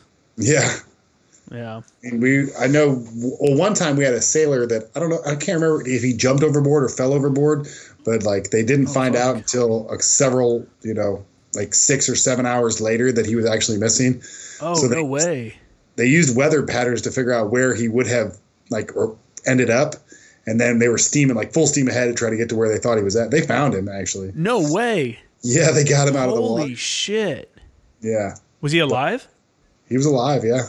Holy shit, dude. We had an Osprey go into the water, and the crew chiefs ditched out the back, and one of the guys' vest didn't inflate. One of the crew chiefs' vest didn't work or something happened, and his buddy was holding on to him. And because they were wearing, sappy plate. They were running missions. This is very beginning of OIR. They were running missions into Iraq. Yeah. And, his buddy couldn't hold on to him and had to let him go, dude. And we never found him. Talk about survivor guilt. Oh, dude. Oh man, it was rough, man. I knew the pilot, like I didn't know him like well, but I knew like working as a JTAC with him and stuff like that. Like he was an old First Anglico dude too. And it sucks. But what happened is there was some kind of maintenance mode that the aircraft can be switched onto. Yeah. And when it does that, it only gets like 70% power or something. Like it doesn't get the full amount of power it's supposed to. but there was no indicating light to tell you that it's on, right? So they're on the flight deck and they're getting ready to take off, and he doesn't know, and he goes to take off, and you know how they lift up and then they peel off to the side of the ship and then they go. Yeah, right. Well, when it went off to the side, it lost altitude and started going into the water, and they're just fighting the aircraft, and it went into the water. They pulled it out of the water, went back down, and they told them to ditch. The pilots told the crew chiefs to ditch, and they ditched. It took off. They dumped fuel, and then they ended up landing it back. And then, like I said, they only recovered one of the crew chiefs. But so what? Yeah. They got it back up on the ship. So say goodbye to your credit card rewards. Greedy corporate mega stores, led by Walmart and Target, are pushing for a law in Congress to take away your hard-earned cash back and travel points to line their pockets. The Durbin-Marshall credit card bill would enact harmful credit card routing mandates that would end credit card rewards as we know it. If you love your credit card rewards, tell your lawmakers, hands off my rewards. Tell them to oppose the Durbin-Marshall credit card bill. What happened was that indicator, or there was no indicator or something like that. This was something that had just come up, like as an issue in the fleet. Like I think HMX or somebody, one of the units was like, "Hey, this is an issue. We need to let people know about it." And it was supposed to be disseminated amongst the fleet. It got to the 11th MEU, and the guy that was supposed to tell everyone about it, give a briefing about it, got food poisoning. So he was SIQ, and they pushed the briefing back a couple days, and it ended up being like the fucking, from what I understand. If someone's out there that knows something different, that's what I understand is how it happened. But fuck, man. Yeah, that sucks. Terrible. Yeah, there's no good there. No, they didn't recover him. Like, people got real upset too, because we only stayed for 24 hours, and they're like, "Hey, we can't find him. Like, we're going." There were other ships that stayed with like sonar capabilities and stuff like that. They pushed out a bunch of support, but our ship had to continue on because we had like an actual mission going on.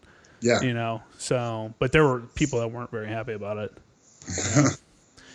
And then there was like a fight on the flight deck at the fucking memorial. Like, there was all kinds of shit that happened. Flight deck, damn. Dude, because the Navy people, there was like Navy people on the catwalk behind the formations that were laughing and stuff. Like, you could hear them laughing during the roll call, and like all this shit's going on. Like, oh man, the Marines were fucking pissed, and there was like a fight that happened. Like, I mean, that's the whole thing was like, what the fuck is going on right now? Like, I don't even know the kid, but I'm going to come to the memorial because I think it's the right thing to do. For sure. But there were guys that didn't even leave the berthing. They're like, dude, I'm playing Xbox. Like, yeah, and I just didn't get it. I'm like, I don't get it, man. Like, the kid just fucking died. Yeah, right. But you know what? Like, that kind of attitude, it would be how I think Navy people would look at us if we got pulled off the ship to go actually fight. You know what I'm saying? Yeah. And then we'd come back being all fucked up from fighting, if the MEU was used like it's supposed to be used. And we'd come back and they'd be like, oh, I think there'd be like this, I don't know, kind of resentment between each other. Or resentment. I mean,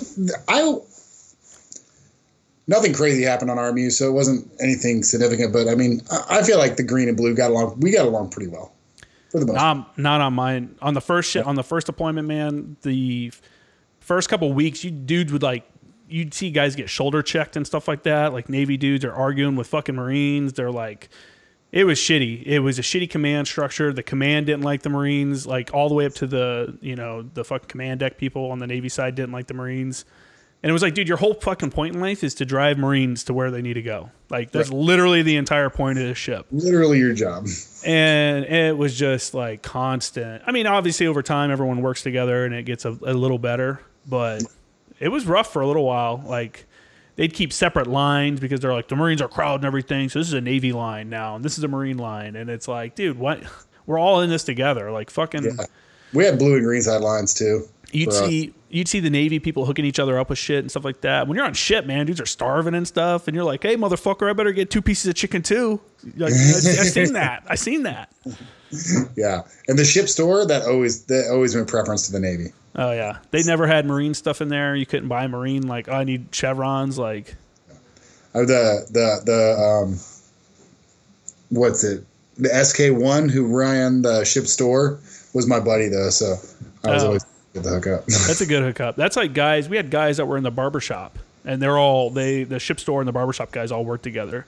Yeah. And sometimes they could get a hookup, but dude, the barbershop guys would be dicks too. They'd be like, "You don't have an appointment. I'm not going to cut your hair." And you're like, "Bitch, fucking cut my hair, dude. Like, what are you doing?" Or the Navy barbers won't cut Marine hair. They only cut Navy hair. Yeah. And it's just like, get the fuck out of here, man. I don't know. Ship is the worst. Yeah. I don't miss God. it for sure. I can bitch about being on ship for days. The rest of my life, I could bitch about being on ship. But I would totally go on a cruise again. Yeah. That's a whole different thing, though. Oh, man. It's like going down when I go camping and go rock climbing. Like, I swore after I got out of the Marine Corps that I would never camp ever again. Like, fuck that. I'm not going to live in a tent. There's no reason. But now I enjoy it. It's like rejuvenation, you know? Oh, 100%. It's a good reset. Yeah. It's a good, like, to get outside for a couple days, even for a couple hours with no technology. Yeah. Like, it's just like, you know, I need a couple days because I am on my phone constantly. I am on my Instagram page constantly. I'm on my Facebook constantly. I'm on Twitter constantly. I'm a fucking loser. I'm on social media constantly. And well, it takes me too, so. Yeah, it's part of it. I say that, but a lot of it's bullshit. I don't need to get on there and debate politics with people and Twitter and fucking Facebook, but I do, whatever. You know, just informing the masses one comment at a time. One at a time. Yeah, right. Just try to add some informed debate to the Facebook debacle. Because like sometimes it just seems like it's like just the crazies running wild. Yeah, that's what I do, man. I source stuff. I'm like, hey, here's an actual source. Read this, like, and some people they just won't listen to any kind of logic, or they're so against whatever side, you know, the other side that they won't listen to anything. So it's like, dude, I'm not even going to engage you in conversation because it's pointless. You've made your mind. You're not changing it. Like, it's pointless. Yeah. So it's gonna get the politics is gonna get real shitty. I have a feeling they're gonna try to, like, Biden, because Biden's gonna win. Obviously, fucking Bernie. I think Bernie already said he's gonna concede. Isn't he Bernie giving up? He's talking about it. He's talking about it. I mean, that dude never had a chance. Let's be honest. Like, if he got on stage with Trump, man, like, he would just tear apart. Like, you can't even tell like what you're paying, like how much your plan costs and shit like that. Like, it's cool. It sounds like a great plan, man. Like, everybody gets free healthcare. It's great. Half of your budget is missing, my dude.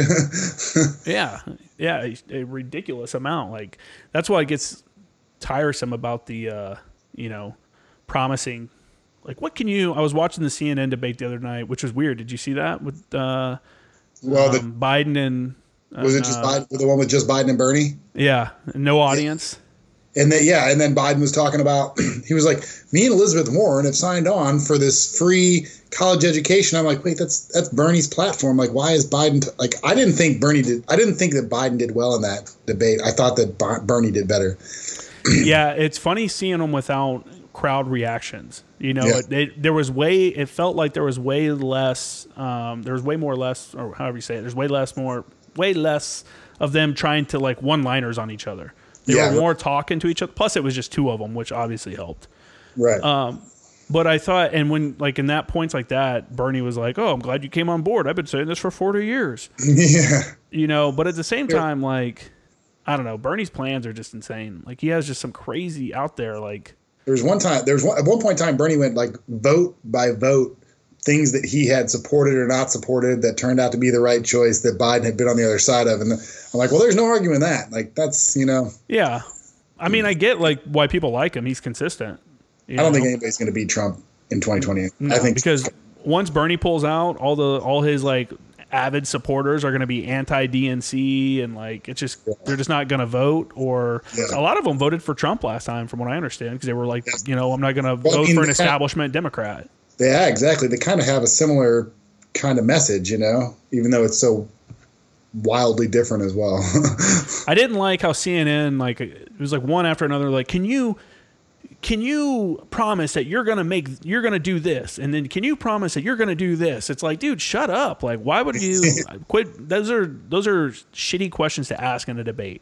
Yeah. Like, ask, like, what are you actually going to do? Don't force someone to be like, yes, I promise I will have a female vice president. You know, like, I guarantee you it's going to happen. Yeah, like, what? Ask actual questions. Who cares who the vice president is, as long as they do good? You should do what? I think he should take Pete Buttigieg as his vice president candidate. I didn't like that guy. How can you not like him? What do you mean? How could I like him at all? Fellow veteran. That dude, no. That dude churched up. I don't know, man. I didn't like him talking about being a veteran. Some of his pictures were stupid. Like, I mean, good on him for signing up. But he didn't do shit. He went over and stood on a huge ass fob. He probably went and had Hardee's and then took some photos in his freaking kit. He was a naval intelligence officer. He wasn't in, I get it. But I mean, at least he's again, good on him for signing up. But to continue to flout like, oh, I could be the best commander in chief ever because I'm a veteran. I've been to a combat zone and know what it's like. It's like, dude, no, you don't. What are you even saying right now? Like, what are you even saying right now? I thought he at least was articulate. He was well spoken. He was. He was a little bit. I feel like his temperament was a little bit better than Trump's. Yeah. So, I mean, as far as the Democratic candidates, I thought he was the one. But I think he came out as a moderate and then realized he needed to swing super far left and did that, and then realized that that's Bernie's spot. And Elizabeth Warren did the same thing. They both took these super left slanted policies, and they're like, yeah, that's what I want. That. Yep, I'm for never deporting anyone ever again. Stuff like that. It's like that wasn't your policy a couple months ago when you were a moderate. Now you're changing it to appease your base. The downside of our political machine, the way that it works in our country. And even the Democrats made a good point. The people that were beating him up, talking about how he only won his seat as a mayor by like 500 votes. Maybe it was less than that. It was a super slim margin in South Bend, Indiana. Like how can you expect this dude to perform nationally when he can barely even win a small town, I mean, he won the program. Yeah, he did. No, yeah, it was weird. Like he had a couple up front like showings and then he just disappeared. He won Iowa, tied New Hampshire, and then he got into the South. And I think what he did was he set himself up for a future in politics. Yeah, and minority voters, they don't have his back. Not at all. That was his thing, yeah. Yeah. That was the big thing about him. Yeah, and then Biden talking about putting fucking what's his name from California or from Texas and Beto O'Rourke in charge of his gun program. I can't. Like the most left-wing dude you could put at the gun program. For taking your AKs? Yeah, he was. Yeah, exactly. He was like, I will take your AR-15. He's like, okay, who? Like, are you really? You know how many people are going to get killed trying to come and get people's guns like that? Like, that's crazy. Yeah, it's not going to happen. There's a lot of people that'll turn them over, but there's going to be a lot of people that are like, fuck you. Like, I'm not turning my shit over. Gun owners would say, fuck you, if you try to infringe on their right. I think the rally they had in Virginia was a good showing for the Second Amendment people. So great. Yeah. They looked like douchebags, some of them did, but it's like, you know what, man, that's your right. You want to wear that shit? I mean, that's the best. I was fairly certain that there would be some kind of Antifa sect that would dress up as members of the protest and then create, some kind of. No, there were Antifa and like LGBTQ people that were like, hey, we're here for fucking Second Amendment too. Like, we believe in it as well, Yeah. I was pretty happy with it. And bringing fringe groups together. Fucking governor of Virginia, it's ridiculous. Yeah, they've been trying to pass some pretty strict laws in Virginia. You'd have to have permits or get rid of like a lot of different weapons. Yeah, I mean Bloomberg, he funded a lot of the state legislature there, and he was like, yeah, we'll give all this money. He's like, but there was a caveat. He's like, we need you to help rein in our gun control. So I can't believe they didn't make their governor resign after those photos came out. After the whole like super woke culture does not matter to their own like people. Like I cannot believe they allowed him to stay in office. They're like, you're either the dude with blackface or you're the dude in the KKK outfit. Like, exactly. Which one do you want to claim? Because neither one of those are winning policies. It's just funny. All these like dudes come out like the Trudeau came out with, his pictures came out from, I feel like we're from the similar era. Well, maybe not the governor of Virginia, but Trudeau, he's what is he, like 40? I'm, like 30s, right? Yeah. I don't remember anyone ever, and I grew up in Tennessee. I grew up in the deep South. Like I grew up in Chattanooga, Tennessee, the farthest south you can go in Tennessee. And like, I don't remember that at all. I don't remember anybody doing like blackface or. Yeah, that's some old shit. That's some, yeah. And I don't know. I've never I don't know. It's just one of those weird I saw them do a bit about it, not a bit, but like a episode where they're doing it on Mad Men. Did you ever watch Mad Men? I've seen some episodes, but yeah. Dude, that's probably one of my favorite shows ever. I think I've watched it like 3 or 4 times, like all the way through. Like it doesn't surprise me. I find a show I like and I just watch it over and over again because it becomes something I can play while I'm doing other stuff. Yeah, exactly. That's the West Wing for me. I could never get into it, which is weird. You'd think I'd get into a politics kind of show. All seven seasons, like 4 or 5 times. What are you binge watching now? Anything? No, actually. I've been down here, so my schedule's kind of all out of whack because I'm up here staying with my parents and working with my brother. So I'm just trying to not let all my knowledge from school drain out of my brain during the extended spring break. Where are you guys at? Where your parents live at? Wadsworth, Ohio. Yeah, is that like a small town? Northeast Ohio. It's probably about 2 hours north of Columbus, 45 minutes south of Cleveland. What's the cost of living looking like out there? Pretty cheap. Pretty.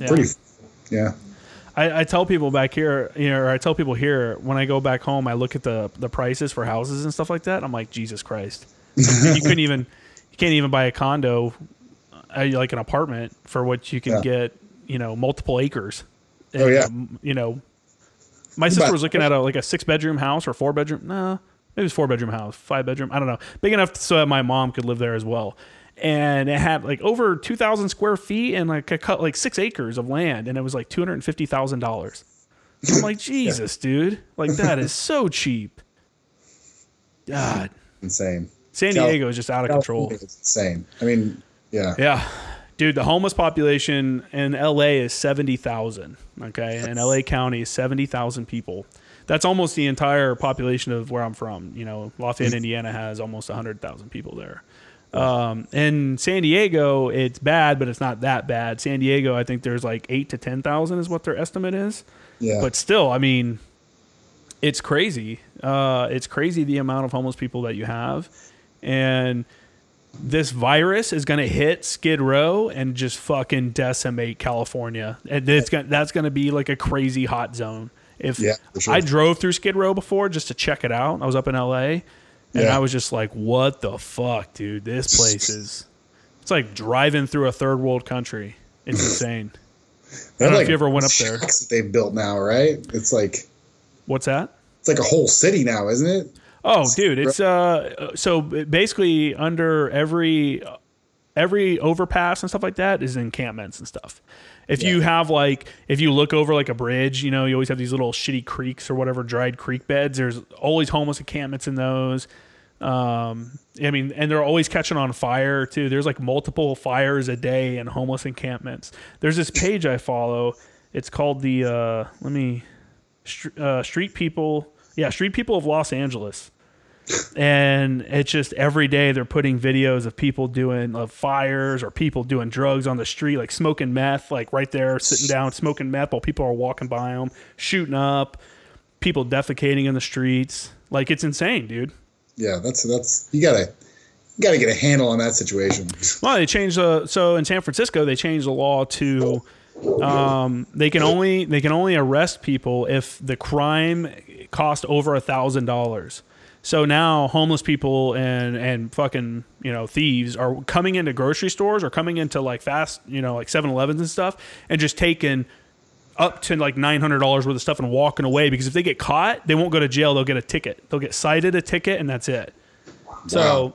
So if a homeless person or a criminal comes and busts your car window out, one, he'll never get caught, but let's say he does. They're going to give him a ticket and let him go, and it's on you to contact your insurance and take care of it. Like because it's under $1,000. That's crazy. It's crazy, dude. It's crazy. And once this virus hits that population of people, you're going to see a ton of dead people. It's going to be a ton of dead people in that area. Also, extreme strain on the healthcare industry up there, I'm sure, because nobody has insurance and they're just going to be flooding the hospitals. Yeah. California is a weird place, dude. And the thing is it's so expensive, and everyone bitches about how expensive it is, but they won't move. They refuse to move. It's like, the housing here is too expensive. I'm like, you know where it's not expensive? Iowa. Check it out. It's not a bad spot. Go to Tennessee, no state tax. You know what I'm saying? Like, Nashville's going to be expensive, but you live off in a little holler somewhere, You know? Remember, there's a Daniel Tosh. He did a stand-up. It's an older stand-up, but he's talking about California and, you know, how expensive it is to live there, and, you know, how people complain about it. He's in the middle of a skit. He's like, I can't afford a 2-bedroom townhouse for $600,000. Good, move east. Yeah, exactly. It's like that's for people who gave up on their dreams. People are like, I'm getting close to being a paycheck away from being homeless. It's like, well, then that's the time you should start considering your other options of where you need to move to. Yeah. Like, and I mean, come on, man. Minimum wage out here is rising. I think it's on some kind of program where it's eventually going to hit $15 an hour. A lot of places already pay $15 an hour. You can go work at Panda Express and make $15 an hour, you know? Yeah. But it's, I don't know, man. If your plan is to stay in a minimum wage job for the rest of your life, then that's the life you get. You get a minimum wage life. That's not a plan.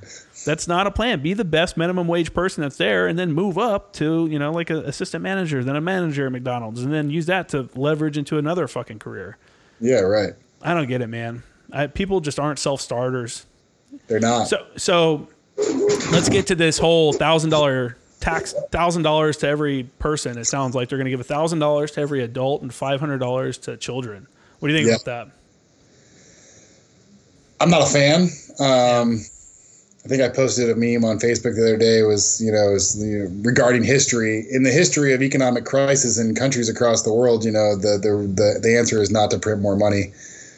And I feel like at least $150 billion that's earmarked to distribute to individuals in the $1 trillion stimulus, that's just giveaway money. It's not money the government expects back.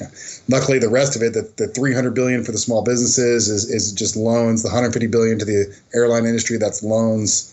At least from what I'm not a legislator, but from what I understand, that's the most of it is loans. Is it? It's not like $1 trillion of free money that the government's printing and giving away. That's my argument to when people are like, well, they fucking bailed out the banks, but they can't bail out fucking, you know, Main Street. And it's like, no, dude, the banks paid them back. Like that's expected. That's you're going to give me this money, or I'm going to give you this money, but you're fucking giving it back to me kind of deal. Right. Do you expect the individuals for, like, let's say, like student loan debt? Yeah. Do you think, okay, hey, once you're on your feet, I want that money for your master's program, bro? Like, fucking money. That's not going to happen. No. You know? And so it's two different, like when people bring that up, I'm like, that's two different things, because one is money that you're canceling a debt that you're never going to receive that back. And the other one is a loan, like you said. Yeah. Now, you may argue the fact of how much they got or some of the terms of the loan. That can be argued, but, you know, the fact that they got it, I don't know. Now, I did like today in the news conference that Trump said that he would also support those companies not being able to do stock buybacks and like bonuses for their CEOs and stuff like that. He's like, I'm totally behind that. Yeah, I saw Mark Cuban talking about that too. So that's good, because that's the kind of shit that pisses off voters. They're like, dude, you just like gave my money to this company and they're giving, you know, they're due $1 million. Like, what the fuck, you know? Yeah. That's the world you're entering into, though. What do you think about bonuses? I mean, I'm headed into private industry, so yeah. EY is not a public firm, so I mean they're not traded on any kind of on New York Stock Exchange. Everything, it's a partnership. It's not even a corporation. Oh, really? The way that Ernst Young and Deloitte and all the RSM, all these public accounting firms, and also, you know, lawyers, private lawyer firms, and you know, you start off as an associate, which is what I'll be. Well, I'll be an intern this summer. Hopefully they offer me a job as an associate. I start after I graduate as an associate, do 2 years as a junior associate, a staff associate is what they call it. Yeah. Then you become a senior associate. You do that for 3 years, get bumped up to manager, do that for 3 to 5 years. Then you become a senior manager. And then if you do well and you start selling for the company and bringing in revenue for the firm, then you can make partner. And so once you're a partner, at the end of the year, after all the expenses are paid, you know, all your employees, after you pay bonuses out to all your employees, whatever the net income is for your firm, that gets split amongst the partners. So the office that I'm going to, there's 10 partners in the office. So those 10 partners split the income, the net income from the firm, and then that's flow through income to the individual. So you're liable for the tax liabilities on the individual partner. Although I was going to say, isn't that a way that how companies basically get down to zero, where they're like, hey, we didn't make any money this year because we pushed all this money out? So you still have to pay the taxes on the money, but the taxes, like the partners own the firm. Yeah. Oh, okay. So the income belongs to the partners. So the 10%, if there's 10 partners in the firm, the 10% of this partner's, earnings from the firm, I'm still responsible for the income that I earn. The partners are still responsible for the income they earn. They have to pay taxes on it. But yeah, these are accountants, so they're creative in reducing your tax liability. Yeah. Yeah, I imagine. Hey, there's fringe benefits for every job, right? Yeah, and they do. They have an awesome. They have both a defined benefit and defined contribution plan. So they have a pension as well as an IRA that they contribute into. They do a lot for their employees. It's hard to get a job, but once you're in there, they they work you a lot. So I imagine I'll be putting in, especially when I'm associate, I'll be working 60 to 70 hours a week. But the compensation is significant. So I'm happy about that. Well, that's good. Do you plan on staying there so I've heard like people say, hey, you should only stay at a job for like 3 years and move to another place, like constantly be moving to, I don't know. Yeah. And so public accounting, there's a lot of people that do that, especially with the big four. You'll go in, you'll do 3 years as an associate and then use that to leverage a position out in industry. So you'll go work for, Dow Chemical, or you'll go work for Harley Davidson, or you'll go work for Lockheed Martin, and then do internal industry accounting for them because they're going to pay you a lot more than you're going to make as an associate at EY. And your job, honestly, is a lot simpler because you're just dealing with the accounting for that specific company that you work for. But what I'm going to do, or what my plan is, and everybody's got a plan until they get punched in the mouth. All right. But I want to be on a partner path. So I plan on going to EY, putting in 15 years, making partner, working for another 10 as a partner, and then, go sit on a beach and drink Mai Tais for the rest of my life. That's what's up. That's what's up, man. That's a plan. That's what you want to do. Some people get into that. I feel like I could do all right in an office, but it'd have to be the right environment. So it's really like the work is, especially the office that I'm going to and the sector that I'm going into, it's very investigatorial. So you go in and you look at a company's financial statements and you look at their records and you go, okay, well, these are areas where you have deficiencies where you could be doing a lot better. So you find out ways that they can reduce their expenses and generate more income for their company. Yeah. And obviously the company compensates EY for that service. But you do it for a week, maybe 2 weeks, and then you move on to the next client. So are you the dude that comes in and like basically tells them who they should fire? Like, hey, you gotta get rid of 20% of this section. Dead weight. Thanks, Bob. I don't really know. So I'm not 100% sure of how it's going to look day to day once I get into the job. But yeah, a lot of it is, it's not necessarily, layoffs or downsizing always, but there's a lot of different ways that a company can move around their money or pay their expenses or, pay out their accounts payable faster so they can take care of or take advantage of some advantages that are written in their contract. Like there are different terms for a contract. So you can have like if you pay off this expense within 10 days, you'll get like a 2% discount on the total purchase. Yeah. But if you pay it within 30 days, you pay the whole amount, so it's like 210 net 30, so 2% discount if you pay within 10 days, total amount within 30 days. And so I don't know. So no master's program in your future, huh? I hope not. No MBA? No. The professional degree for an accountant is a bachelor's, so I don't want to go to any more school. I'm so done. Yeah. I feel like I have a lot of friends that go straight from their undergraduate into their master's program, and I can't fathom sticking around school for another 2 years to get my master's. I just don't want to do it. Yeah, but you're doing a lot of technical stuff too, I'm not, like, for me, it wouldn't be as big of a deal. Like, it's writing and stuff, right. For me. So I'm not doing math. I'm not doing hard sciences. Like, I'm doing right now I'm doing like a natural disasters class, to fulfill one of my hard sciences that I needed to do, my physical sciences that I needed to do. So yeah, I don't know. Master's program doesn't look too bad for communications or something, but I've also been looking at there's a USC has a Master's of Business for Veterans program.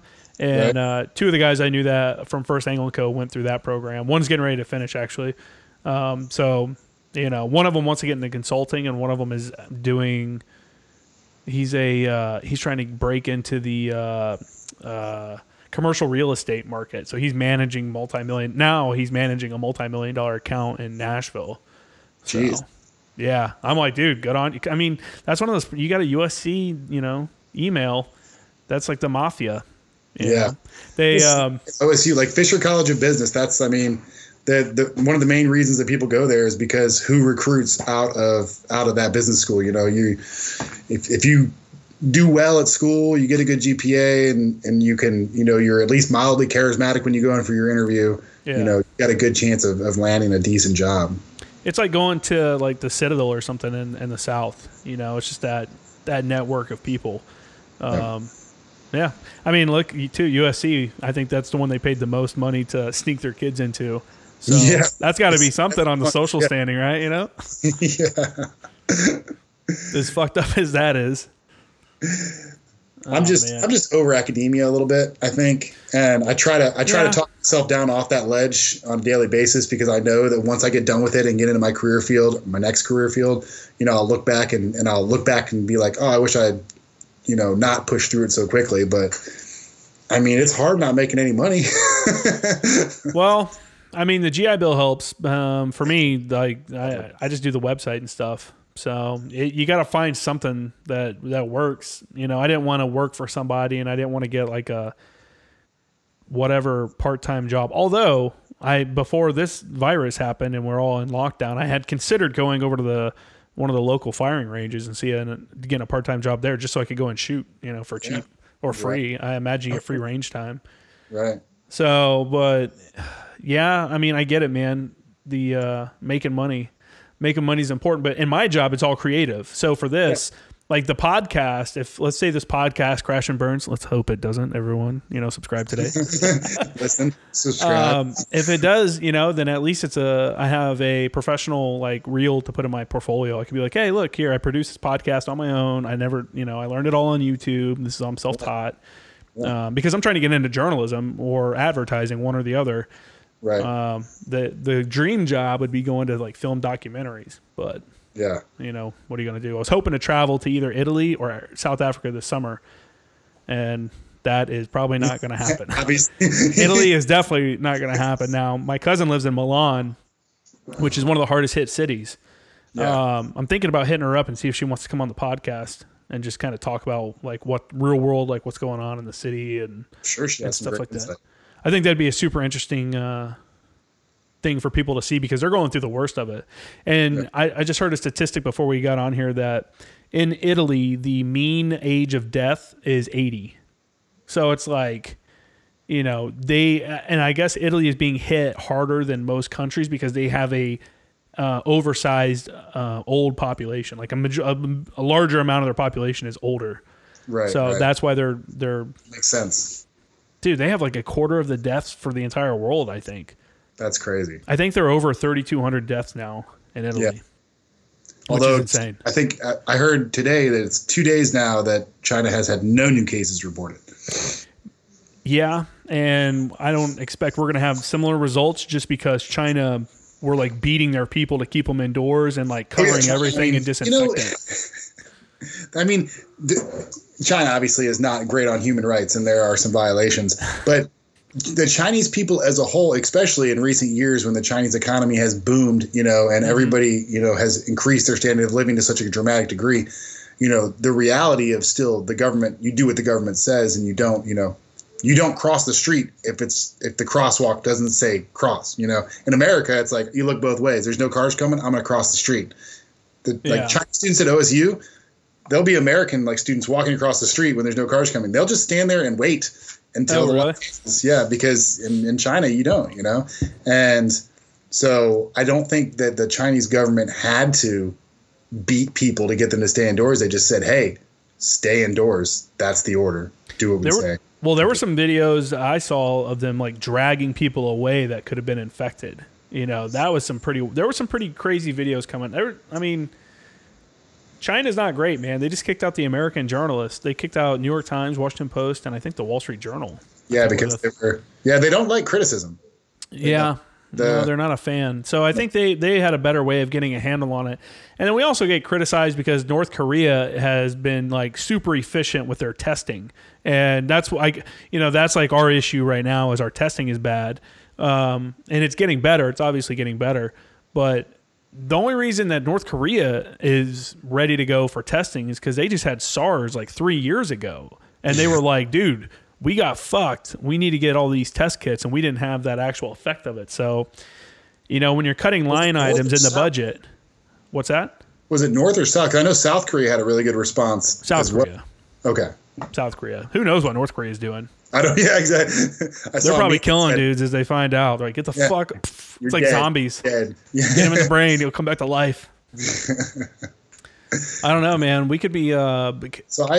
I don't know how the U.S. is going to react to if we get like a full up lockdown. Like, don't leave your homes. So, have you ever heard of WeChat? I have. Yeah, so I have WeChat just to chat with my Chinese friends. So, but it's where they like post and it's obviously all in China. Well, never mind. It's all in Chinese. So I use it to practice my reading and whatnot of my friends. But good on you for learning Chinese, dude. That's crazy. Yeah. Some days it just makes you want to start a pistol. But I hope it's useful in the long run, I'm sure it will be. The student, like on the app and on social media, like Chinese social media and in Chinese, like they're all pretty calm about it. Like they're really, actually, the Chinese students that I know and the Chinese teachers and people at OSU, they're super embarrassed. They're very, they were really embarrassed by like copyright infringement. Like that's like their big, they refer to it as like their big sin. Really? Because that's, growing up, like everything, just was free. There's no such thing as copyright infringement. Most Chinese people didn't know until we started making a big deal about it, because this is, these are our royalties that are being infringed upon. Literally stealing everything. Yeah, exactly. But that was just the way of life, you just get it for free. And then now it's, COVID-19 is a kind of a similar situation for them. They're like, shit, and it's not like these individual Chinese people cultivated the virus, but they, it's from their country. And so they feel a certain amount of shame. That sucks, man. I think, I think people realize it's not generally the Chinese people. It's the Chinese government. Like people don't hate the people. It's the government. However, the people shouldn't be eating bats. But obviously, we have people in Louisiana that are eating gators and fucking frogs and everything else. Yeah. It's not like it's unknown for people to eat weird shit in the U.S. either. The wildlife food that they sell in the wet markets, it's not typical. Like average wage level Chinese individuals, they eat beef and poultry like most people. The exotic foods are really the wealthier, the ones that that patronize this kind of food. Oh, really? Yeah. So that's the reason that it was able, that China allowed the markets to stay open and allowed that industry to continue to be open, because influential individuals wanted it. But yeah, I feel like after the breakouts in the past, they probably should have just closed it down. But now, definitely with Corona, like they should, that should not be something that the wet market should not even be around anymore. Yeah. They stack animal on top of animal on top of animal, and then the animals shit on each other and transmit virus. Like they're live animals. It's fucking, it's kind of crazy. I've seen videos of or pictures of like the bats and stuff, like ready to be purchased, and it just looks like these weird rat looking things with fangs that they're like buying up. It's like, oh, how could you eat that? But hey, every culture is different though, Yeah. I eat deep fried grasshoppers and cockroaches in Thailand. So, I would probably do grasshoppers, but not fucking cockroaches, dude. Oh, it was gross. The more guts that were to the bug, the more it would like squish in your mouth. It's not my bag. Purdue University has a cricket spitting contest every year. Like it's like a huge deal. Like it's a big thing. I don't know. It's like on the news and shit. Like you'll see it on the news. That's and great. They come out and then you can go and eat like chocolate covered fucking crickets and like all this. I don't know, man. Indiana, it's an agricultural school. Who knows what they're doing. They're just going crazy over there. But it's like they definitely do need to close these markets out, because obviously we've had multiple viruses come out of there. It originates from there. So, and then back to what we were talking about before, people saying that it's racist to call it the Trump calling it the China virus. It's not racist, and the people that are fucking being shitty to Chinese people are already shitty people anyway. Yeah, you know, they weren't like, you know what, Trump said this is a Chinese virus, so fuck them. You know, Chinese people, I'm just gonna go beat them up. Yeah, like these are already fucked up people anyway, because no normal person that acts like that, you know, or I don't know. Even though I haven't even seen any actual news reports of anybody, and I'm not saying they're not. I'm sure there's actual shit happening, but I haven't seen anything on the local news that said, you know, Chinese person fucking. I saw one article where a Chinese person had been beat up or something, but yeah, no, nothing. That sucks. You have an interesting insight on it just because you've been studying Chinese and you obviously know people, you know, that are Chinese and stuff like that. So, have any of their families been affected by it? You know, they don't really talk. Like my friends, my Chinese friends, don't really talk about it a whole lot. Yeah, I probably don't want to. No, they're very, especially with issues that bring that bring the country into question. They're always super slow to talk about it. Like most Chinese people will never talk to you about what's going on in Hong Kong. Like Chinese Uber driver when I was in California. Well, that shit's over now. Yeah. Is it like you don't hear about it anymore, right? They can't. I mean, would you risk it? Yeah. They showed videos of Hong Kong, the streets of Hong Kong just empty, which I've been to Hong Kong a couple times and that's never empty. Yeah. It's Hong Kong's cool. And there were some dust ups after we left there. I think that's when they first started. Well, I mean, I think they always have issues. Hong Kong's they're in that weird limbo where they want to be independent, but China's like, no, dude, we own you. You know? Yeah. I mean, our ship fucked up, and when we pulled into Hong Kong, the sailor accidentally flew the Taiwan flag instead of the Hong Kong flag, and they were like, "That's a big deal." Like, if any official Chinese people saw that, they would be like, "This is." They were like they wouldn't be surprised if they canceled the Libo port and made us like leave. Yeah, I mean, it's a big thing. I mean, the United States foreign policy is still, you know, it's from Nixon's day. You know, there is one China and Taiwan is part of China. You know, that's U.S. foreign policy. You know, the leader of Taiwan can't set foot on American soil because in America's mind, as far as foreign policy, Xi Jinping is the leader of Taiwan because he represents all of China, and we have a one China policy. That's our foreign policy. But we also speak out in support of like the protesters and stuff in Hong Kong. We also sell arms to Taiwan. But which China doesn't want us to do, but we won't stop doing. Yeah. So we kind of play both sides of that coin. You know, I think the majority of Americans probably would be supportive of a democratic Taiwan where they can, you know, are separate from China. But you know, America's never gonna. I don't see America supporting that. You know, so if America won't support and speak up for a free and independent Taiwan, there's no way they're going to speak up and support a free and independent Hong Kong.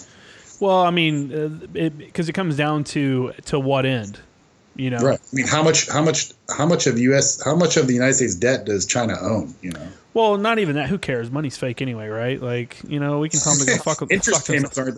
You know, and a lot of people don't even realize that America's credit rating got degraded. You know, what last year? Was it last year or was it in 2019 or 2018? No, but did it? For the first time in history, yeah. You never even read about it. Huh. I think that happened during the economic downturn. In 2008, we still kept it up, but it was I can't remember what year. It was during the Trump administration. I know that for sure. Really? Yeah, I never heard anything about that. But I'm surprised.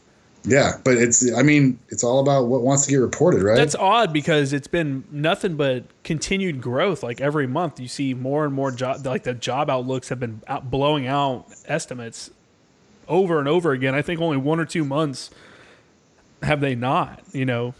Yeah. I mean, in February 12th, the Dow closed at like 29,300. Down 10,000 points, man. Down 10,000 points a month, yeah. Which, I mean, if you're our age, like, oh, well, if you got retirement accounts, like, that right now is a good time to start throwing extra money, you know? Right. Like, start buying up because now's the time. That's a lot of, like, super rich people are going to throw money into this and just become even more rich. Yeah. You know? And good on them. They're doing their thing. They're doing what they're supposed to. As long as they pay their fucking taxes, then who cares? So, but It was August 5th, 2011. No, so it was after.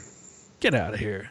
Yeah. Get out of here. Yeah, I remember that happening. Wars, which reduced the country's rating from AAA to AA+. But that was 2011 was like right in like, I mean, that was during the recovery period. No, you know what? No, it wasn't, because the actual, the recession, this is something I found out, because everyone talks about like, this isn't Trump's economy, this is Obama's economy, he's working, and then then I posed a question like, well, then thank President Bush for ending the recession, because the recession officially ended like 6 months into Obama's presidency, meaning he wouldn't have had time to have any kind of actual impact on it. What was the name of the program that it was actually Bush that implemented the program, but it starts with a T. I don't know. Anyways, I can't remember, but it was Bush the Bush administration had implemented it, but it took effect, and then it had. What was the program? Like, what did it do? It was an influx of capital to some industry. Oh. The automotive industry? Is that when they give the bailout? I don't think it was. It wasn't the bailout, but I mean that was also a Bush era. No. What do they call that? What's that term? I don't know. I should have a financial guy come on. See, I should be that guy. Yeah, but you got to get real world experience. Yeah, exactly. This is the thing about like academia. You only learn like what they're teaching you. Yeah, and when I've multiple times I've gotten a lesson and I'm like, how old is this information? Like, this is old, and because I'm doing social media, I'm doing, it's all media classes, it's all writing classes, stuff like that. But a lot of like the current events and stuff like that, they're talking about stuff. Well, like the lessons were made before Instagram was like famous. Like, hey, there's this new one. Instagram's becoming quite big, and it's like, what the fuck are we even talking about? Yeah, honestly, I would say at least half of my classes, you could get the same information from YouTube, and that's the thing about being a journalist. Like, you can be a good writer and just submit a writing piece to a newspaper or whatever and maybe get a job. You don't necessarily need a degree. Right. However, if you want to get a job in like a corporate structure, like media firm or something like that, they're just like any other like major company. Your resume is going to go through a machine, and the first thing it's going to say is no bachelor degree. Spit it out the side. It's a reject. So you're not even going to get looked at, because people are like, you don't need a degree, man. Like you know what you're doing. You're smart. And I'm like, yeah, but I got to get the interview. Right. And without the degree, you gotta get in the door.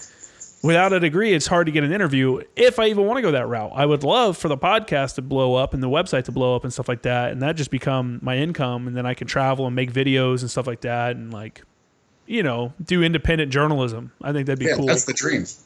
But it's realistically, I'm not opposed to going and getting a job. That's what I told like a real job. That's what I told myself when I was getting out. When people are like, "Bro, you're at 12 years, like you're getting the fuck out," and I'm like, dude.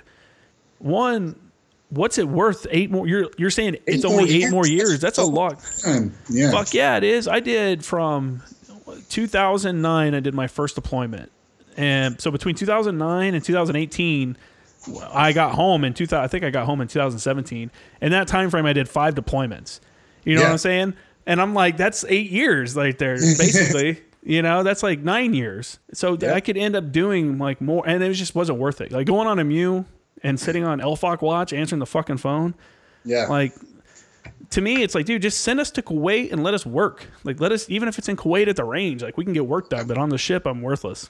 And anyway, but what I was getting at was, I was telling people like, hey, I can get out and survive because I know way too many morons out in the real world that are making it somehow. And if they can make it, I know I can make it. Like, I'll survive. Like there's just too many idiots out there that are surviving, but people are afraid to leave that safety net. That's the military. And the military is just too keen on, especially in the enlisted rank structure, and just promoting mediocrity, man. Like if you towed the line and you haven't made waves and you're in the middle third on your fucking tracker and you haven't been NJP, like those are like you're hitting the wickets, you're going to get promoted, whereas if you have highs and lows, you're fucked, because those lows are just going to make you non-promotable. Yeah, they're afraid to tell people they suck. A lot of times you get guys that get decent fit reps and you're like, dude, you were just bitching about this dude. Like, sir, why would you give him a good fit rep when you say you don't trust him? Yeah. Like, especially in our job, you become a staff NCO, you're like in charge of approving everything looks good. Shoot that big ass gun, hey, do it. Or drop that fucking bomb. Like, it's you need to be a competent individual. Yeah, there is not a lot of room for error in a job like ours, and artillery in general. That's how there's so many firing incidents. It's always artillery. It's always artillery or A-10s for some reason. It's like, I don't know what it is with those platforms, but did you ever have any firing incidents while you were in? Did you ever almost get hit by anything? We shot Fox batteries shot out of the box in training in Camp Lejeune. So that shut us down one time. Were you there? OP5? I wasn't on OP5. I was on. I was on OP5, but we had to go like over by OP3. I think is where just by the angle of fire where it went out. It almost skipped over. Was it Lyman Road right there? Oh, I heard about that one. Okay, yeah I heard about that one. I think me and Master Guns Locke, who was the regimental FAC at the time, we went over there together. He's like, let's go see if we can figure out what's going on. We're just walking through the woods. I'm like, there's a fucking unexploded ordnance somewhere around here, Master Guns. What the fuck are we doing? Was it an HE round? Yeah. Yeah. There was I came across it. You could see it. It was like, so, all the color dude. Veered off when it comes out of the tube. So it's just this shining silver, right at my feet. And I'm like, right here. I'd have been fucking shaking. I'd have been so nervous. Yeah, I was pretty terrified. Shit, that's a live round. It's a live round. Fuck you it up. could go boom right now, and I'd be fucking dead as fuck. But I was talking about the time OP5 got hit. I was up there right by OP5. Yeah, that was a good time. And then one of my guys actually had a Mike 825 round skip out, which is, for those that don't know, it's a base ejecting white phosphorus round. So you have just a shell, kind of like you would have with a loom. The shit that you want, pops out the back, and then the empty canister continues on. They had a Mike 825 round that the trajectory was too low. Like, it was within, I think, the joint reg, the actual standards when they shot it. And it skipped out of the impact area and hit a van. There was a guy going home, and it hit a minivan on Lyman Road. Oh, my God. Yeah, it slammed into a vehicle. Can you imagine driving through the base and boom? That's a big, but the thing weighs like 100 pounds. 100 pounds, yeah. Yeah. Yeah, he hit a minivan. That's off the road. God. 210, baby. Yeah, 210. Yeah, that happened. They changed the range regs after that. Yeah, they couldn't shoot that shallow. Something else. Who were you with out in 10th Marines? Just regiment for a little bit, right? I was only with regiment. Yeah, I was at artillery training school on and off. Like, I went to 10th Reg. I was with you guys, and we kind of had artillery training school was like a rotational billet, Yeah. And then I just got stuck there. And then I liked it, man. I liked it too. I did. I that's the problem, that I liked it too much, and then I did it for so long, and I became like the guy that was always out there. When we go do regimental shoots or battalion shoots, I would come out and evaluate the FIS teams. Yeah. And I love going to the hills. I miss going to the hill. It was me and Gunny Ibanez. Gunny Ibanez. Yeah, and then Gunny Ibanez was getting out. I wasn't planning on getting out at the time, but I was going around doing evaluations, and I ruffled a lot of feathers because there was a lot of people that were just fucked up sometimes out on the hill, like Marines that were just doing bad, Yeah, people hate being told they're fucked up. Yeah, so I would tell the regimental fire chief. I think when I first got there, it was Russell. He came out. He came out to Pendleton. I saw him a couple times. He was over at 1 Meth.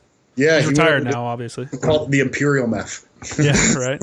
Out smoking his Black and Milds. Yeah, and then Master Guns Kepler came in after him, and then Master Guns Villette was my last regimental fire chief at 10th Marine Regiment. But Master Guns Villette, me and Master Guns Villette served in 5th Anglico together. He was a plank holder at 5th Anglico. He was a staff sergeant at the time. And then, so we had a little bit of history. So I had suffered through so much time with Russell and Kepler. Like, I was just completely fucking checked out from 10th Reg by the time Villette showed up. He tried to help me out, but I was not feeling it. Yeah, when you hit a point where you're like, I'm done, I'm out, like, You're not a good person to be around, really. Yeah, exactly. I was probably the worst person to be around. Like you're like that toxic tumor in the unit, telling everybody how shitty it is. Yeah, exactly. That was me at the MEU for a while. I was just like, dude, fuck the MEU. Like, we got all the new guys that were coming in to do the next, work up and deployment. And I'm like, fucking, you'll be sorry. Like, welcome. Don't do it. Get welcome. out. Welcome to hell. Yeah, it's just a shitty workup and a shitty deployment, man. It just sucks. We went and did, I remember it was maybe 6 months before I was getting out. And the CO, the regimental CO and Sergeant Major brought everybody over to Fiddler's Green, all the staff and COs, and they're like, why can't we retain Marines? And I'm out the door, like I'm leaving, so I'm holding nothing back. I'm like, I'll tell you exactly why you can't retain Marines. I'll tell you. Yeah. All your time doing gear layouts. You never fucking train. Your training is garbage. Yeah, you treat people like children rather than treating them like adults, and then punishing the ones that act like children. You're making them sleep in a rot-ridden barracks. Dude, I have to tell people all the time the barracks of 10th Marines were the worst. Not the regiment ones. The regimental ones weren't too bad. They had those nice ones across the street, but on the other side of N Street, where all the battalions were, the battalion barracks were fucking shitty. Yeah. Oh. I remember we had a new battery gunny show up, just came off the drill field. So you know how that goes. He's either like, oh, God, I'm glad I'm not a drill instructor anymore. Or they're like, God. Yeah, well, he showed up, I'm the new battery gunner, blah, blah, blah. Field day is on Thursday. He's like, I will not accept any civilian linen on racks. Every lock will be set to 0. Every fucking shoe rack will be made, like your shoe display. Like he wanted it like boot camp style. And then they were like, hey, Gunny, we don't have enough linen to give out to everybody. So guys have to buy their own. And he's like, well, belay that order for now. We will continue, but he was just such a fucking douchebag. Yeah. I don't remember his name. I wouldn't call him out, but God, it's guys like that though. You're like, dude, you're just making it unreasonably miserable. Like there's no reason to be an asshole like this. That's why I don't Sergeant Major Black, the new Sergeant Major of the Marine Corps. He was probably the worst Sergeant Major I worked with when he was at the 11th MEU. Oh my God, dude, the worst. He tried to block a couple of my best dudes from re-enlisting for just little shit. So we'd call back and have Sergeant Major Tracy Offutt, featured guest on this show. He would do the paperwork on his end because this dude would try to fuck him and not let him re-enlist, or, oh, hey, he doesn't have this document for his tattoo. Oh, hey, it's just, hey, fucking put tape on that Nalgene bottle because it's not tactical as you're walking around the ship. There was a lot of that at 10th Marine Regiment too, like the last CO and Sergeant Major when I was there. And I understand order and discipline and standards, and I'm actually for it, but yeah, it's a good thing. But you have to, like, if we're out in the field and I think I was out there doing an evaluation and I was wearing my Mitch Kevlar and the nuts were stripped out on it. So I couldn't take it out and switch it from desert to green. So I would just put it on during fire missions anyways. And sometimes even for that, but the CO was coming to the hill. So I had my fucking brain bucket on and I had 2 handsets. I was controlling and approving fires from 2 different firing agencies, and the Sergeant Major, at least he waited until I was done with my fire mission. Oh, I thought you were going to tell me he interrupted you. No, he waited until I was done with my fire mission, then called me over to the corner and tells me I'm, Hey, Devil Dog, what are you doing? Yeah, exactly. Staff NCO, I expect better than this. Exactly. And so, then I feel bad. I'm like, yeah, I was like, you're right. You know what? I should go to Stiff and wear my normal Kevlar and make it up. But I'm like, but why wouldn't you say something about, the multiple fire missions that we're controlling or putting rounds down range or how accurate the batteries are being or how quickly fire missions are getting approved? All you care about is the fucking Kevlar cover, dude. Get the fuck out of here. That's how you work in a ceremonial job. Exactly. I worry about how you look rather than how you act. It's funny because they did a promotion ceremony 2 days after that, and they were all at OP5 while we were live, and nobody was wearing gear in formation down at the base of the OP. I'm like, well, it's safe down there, don't you know? It's safe down there. You're good. It's like if you wear a glow belt at night, you're safe. If you run on River Road and you have a glow belt on, you're safe. If you take that thing off, you're likely going to get hit by a car. Chances go up. A week later, we're in Fiddler's Green trying to explain to the CO and Sergeant Major why nobody wants to be retained. Yeah. Where was Fiddler's Green at on 10th Marines? It's the Staff and CO is just on the other side. It was the Staff and CO gathering. I've never been there. Yeah, it's right. It's so I didn't think they had one. Yeah. I was at Regiment, but I mean, I was at Regiment like for a couple months. Like I was there for over a year, but I was deployed or doing a workup for my advisor team the entire time. So the only time I was a staff NCO at Regiment was that time that I knew you, those few months that we were there for teaching classes. Right. So yeah, I didn't even know there was a Fiddler's Green. Yeah. I just kept on living that life. I mean, it was a good life though, man. You got to go to every shoot, you know, you got to teach people. Yeah. You know, you're making a real difference. I think so. I think it's and you definitely do. And I did enjoy teaching. I really enjoyed it when like Marines enjoyed it, you know. Yeah. But there's always guys that don't want to be there, but there's guys that are like you can tell they like it, they're glad they're getting it, they understand the seriousness of it. The JFO primer was the bane of my existence because everybody would send their Marines to the JFO primer, even if there was no way they were going to get a seat at JFO school. Mm-hmm. So I'm teaching like all these 03 dum-dums, the exact same thing that I'm teaching them how to be like a basic 0861. I feel like they should be able to read a map because they're, an infantryman. A lot of them can't. No, it's surprising how many people eat. Well, I mean, there's a lot of all kinds of Marines that can't read maps. Yeah. But I accept like if you're like an administrator and you don't know how to read a map, you should be able to know how to read a map, but I understand that you don't know how to read a map. Like, that's not your job. You don't do it. Corporal infantryman should. Corporal infantryman or Lance Corporal infantryman, any infantryman, I feel like should be able to read a map and at least understand the basics of a call for fire. Yeah. Yeah. So when you have somebody that's a real, knuckle dragger and you're really trying to you have to talk them through step by step. Yeah. Oh my God. That wears on you after a while. Yeah. I think the biggest issues I always had with the JFO classes were they were just so fucking big and you have to run guys through so many sims and there weren't enough instructors. So you'd be playing the battery and the aircraft and the JFO or the air officer. Using different voices. Yeah. I'm just sitting here talking to myself like I'm a fucking maniac.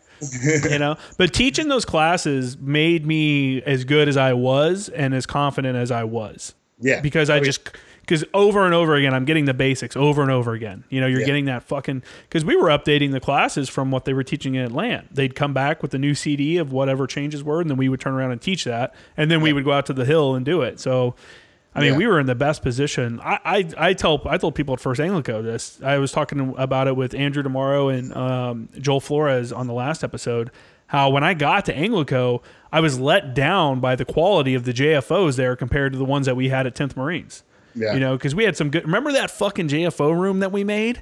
That cami netting? That's fucking baby. Did you guys keep that? Did no. That stay there for, we ended up having to give up that whole building to... I think the S4. Oh, no way. You guys moved out of that building? Yeah, they moved. So they built another similar type room, but it was in the command suite of one of the other buildings across the street.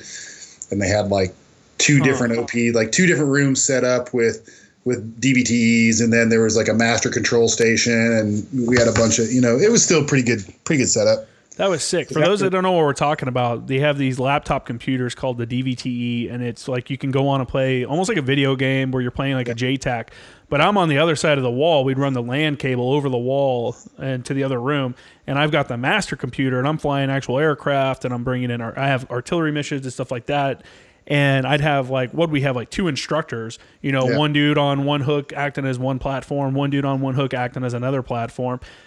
We would put a CD player with machine gun fire going off. The desk that they were sitting at was completely covered in cami netting, like they were sitting in a huge cami netting hole. The light was turned off, and there was a smoke machine and a strobe light. Yes. And they had to use their flashlights and their headlamps and stuff to see anything except for what the light the computer gave them. But that was really good, man. It was fucking stressful for sure. I'll tell you what, of Marines that I enjoyed working for, Mass Sergeant Crenti is got to be near the top, Yeah, for sure. Yeah, for sure. I need to hit him up and see if he'd come on the show. I'm sure he would. He was cool. Last I knew, he was the JTAC. He was the JTAC. He's retired, Holmes. Whatever at MSOB. No, he's retired. He went over to courthouse. Did he retire? Yeah, he retired from there. Oh, okay. Yeah. Yeah. So I need to hit him up and see if he'll come on. I hit up old Mr. McIntyre I was like, what's up, man? I got a podcast. I need you to come on, wear an Fatids hat, and let everybody on the East Coast reminisce about your Fatids. Or I don't know. Did you know him? I guess you weren't really in 10th Marine very long.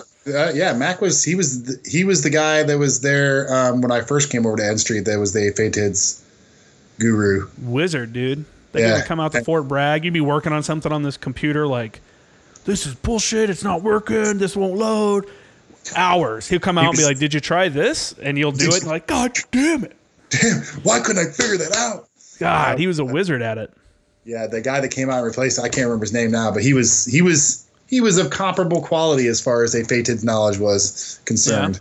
So, yeah. But did he come in with a different colored hat on every day? A different Fatids hat on. See? He was not nearly as country as he's super country too. He lives out, I think he lives in North Carolina still, up in the mountains, but he always puts pictures up of like his game cam animal, like deer and stuff that are in his yard. Yeah. Like he's just living out, like, living in suspenders. Dude is well paid. Oh yeah. For sure. He was a retired Master Guns. Retired Master Guns. He probably got a disability rolling into. Then he retired from a Fatids. I mean, yeah, whatever that contract, or I don't know if that was contract or if that was a GS job. But he was there forever. I know he draws a retirement because I know he said he's doing all right. I'm sure. All right, man. Well, we're just over 2 hours, so I think I'm going to cut it off here. Sounds good. I won't have to make you edit too much. Nah, I'm clip off the very little bit at the very beginning, and that's it. Do you want to throw out any organizations? Like, what student organizations would you recommend for veterans? Every university probably has some kind of student veteran organization that you can get into. I recommend getting involved, man. I mean, what's helped me so much through school is just being able to connect with other veterans, and kind of got me through that first year, especially the second semester is probably the worst for me, but it's nice to have that camaraderie, even if you don't necessarily agree with everything they say all the time. But yeah, and I would recommend anybody that's a student or is getting out and getting ready to go into the student life, get together with an organization that's veteran oriented, and then get together with one that's not veteran oriented, so that you can have a little bit of yin and yang in your life, and not just become the bro vet. Yeah. Yeah, I feel like I'm towing that line pretty hard with my website and stuff. I mean, you provide a service, though. Yeah, I don't have any super really motard stuff. It's all stuff that people want for their units and shit. But I don't know. There's a market for that. That's business, my friend. Yeah, hey man, it's paying my bills. It's for right now. Thank you, everyone. That's checking out jkramergraphics.com. Make sure to do that. Boom. Pick up a flag. Flags are super popular right now. And people hit me up. Some lady hit me up. She's like, hey, I was wanting to get this MARSOC flag, but this other website charges $70. Is it the same one? And I'm like, yeah, dude, like I'm selling the same flags that most people are for like walls and stuff, but I just don't charge an outrageous amount. I tried to keep all the prices for my stuff pretty low because I want people to buy it. Like I want to be able to be a Lance Corporal can't afford a fucking $30 or $40 hoodie, which is what a lot of websites charge for a hoodie. Yeah. So. Yeah, my buddy Kyle, I remember one time we were like going back and forth on Facebook because he was asking if you had the graphic so he could put it on a hoodie. And I'm like, dude, just buy it from him, man. He's not going to give you the graphic. Yeah, he's like, hey, can you hook it up? I'm using it for something else. I'm like, nah, dude. I mean, I would. It's my livelihood, bro. Like, yeah, right, exactly. I can print it and send you a new hoodie today. What do you want? Oh, well. All right, man. Well, thanks for coming on again. I'll probably have you on at some point later on. You can come back and talk about your internship or definitely. Or we'll talk more about China and stuff like that because you're probably the person I know that knows the most about it. How's that, China? Which means I'm just studying. All right, dude. Well, enjoy the rest of your day. Yeah, man. You too. Good talking to you, brother. You too. Later. As humans, we're naturally driven by the search for better. But when it comes to hiring, the best way to search for a candidate isn't to search at all. Don't search, match with Indeed. When I was looking to hire someone, it was so slow and overwhelming. I wish I had used Indeed. If you need to hire, you need Indeed. Indeed is your matching and hiring platform with over 350 million global monthly visitors, according to Indeed data, and a matching engine that helps you find quality candidates fast. Ditch the busy work. Use Indeed for scheduling, screening, and messaging so you can connect with candidates faster. And Indeed doesn't just help you hire faster. 93% of employers agree Indeed delivers the highest quality matches compared to other job sites, according to a recent Indeed survey. And listeners of this show will get a $75 sponsored job credit to get your jobs more visibility at Indeed.com/podcast. That's Indeed.com/podcast. Terms and conditions apply. What if you could have a career where the opportunities are as vast as our nation, where it's not about mission statements, but a shared mission? At U.S. Customs and Border Protection, we go beyond to protect more than borders. From ship to shore, air to ground, cities to local communities, CBP agents and officers are keeping people safe. Join U.S. Customs and Border Protection and go beyond for something far greater than yourself. Learn more at cbp.gov/careers.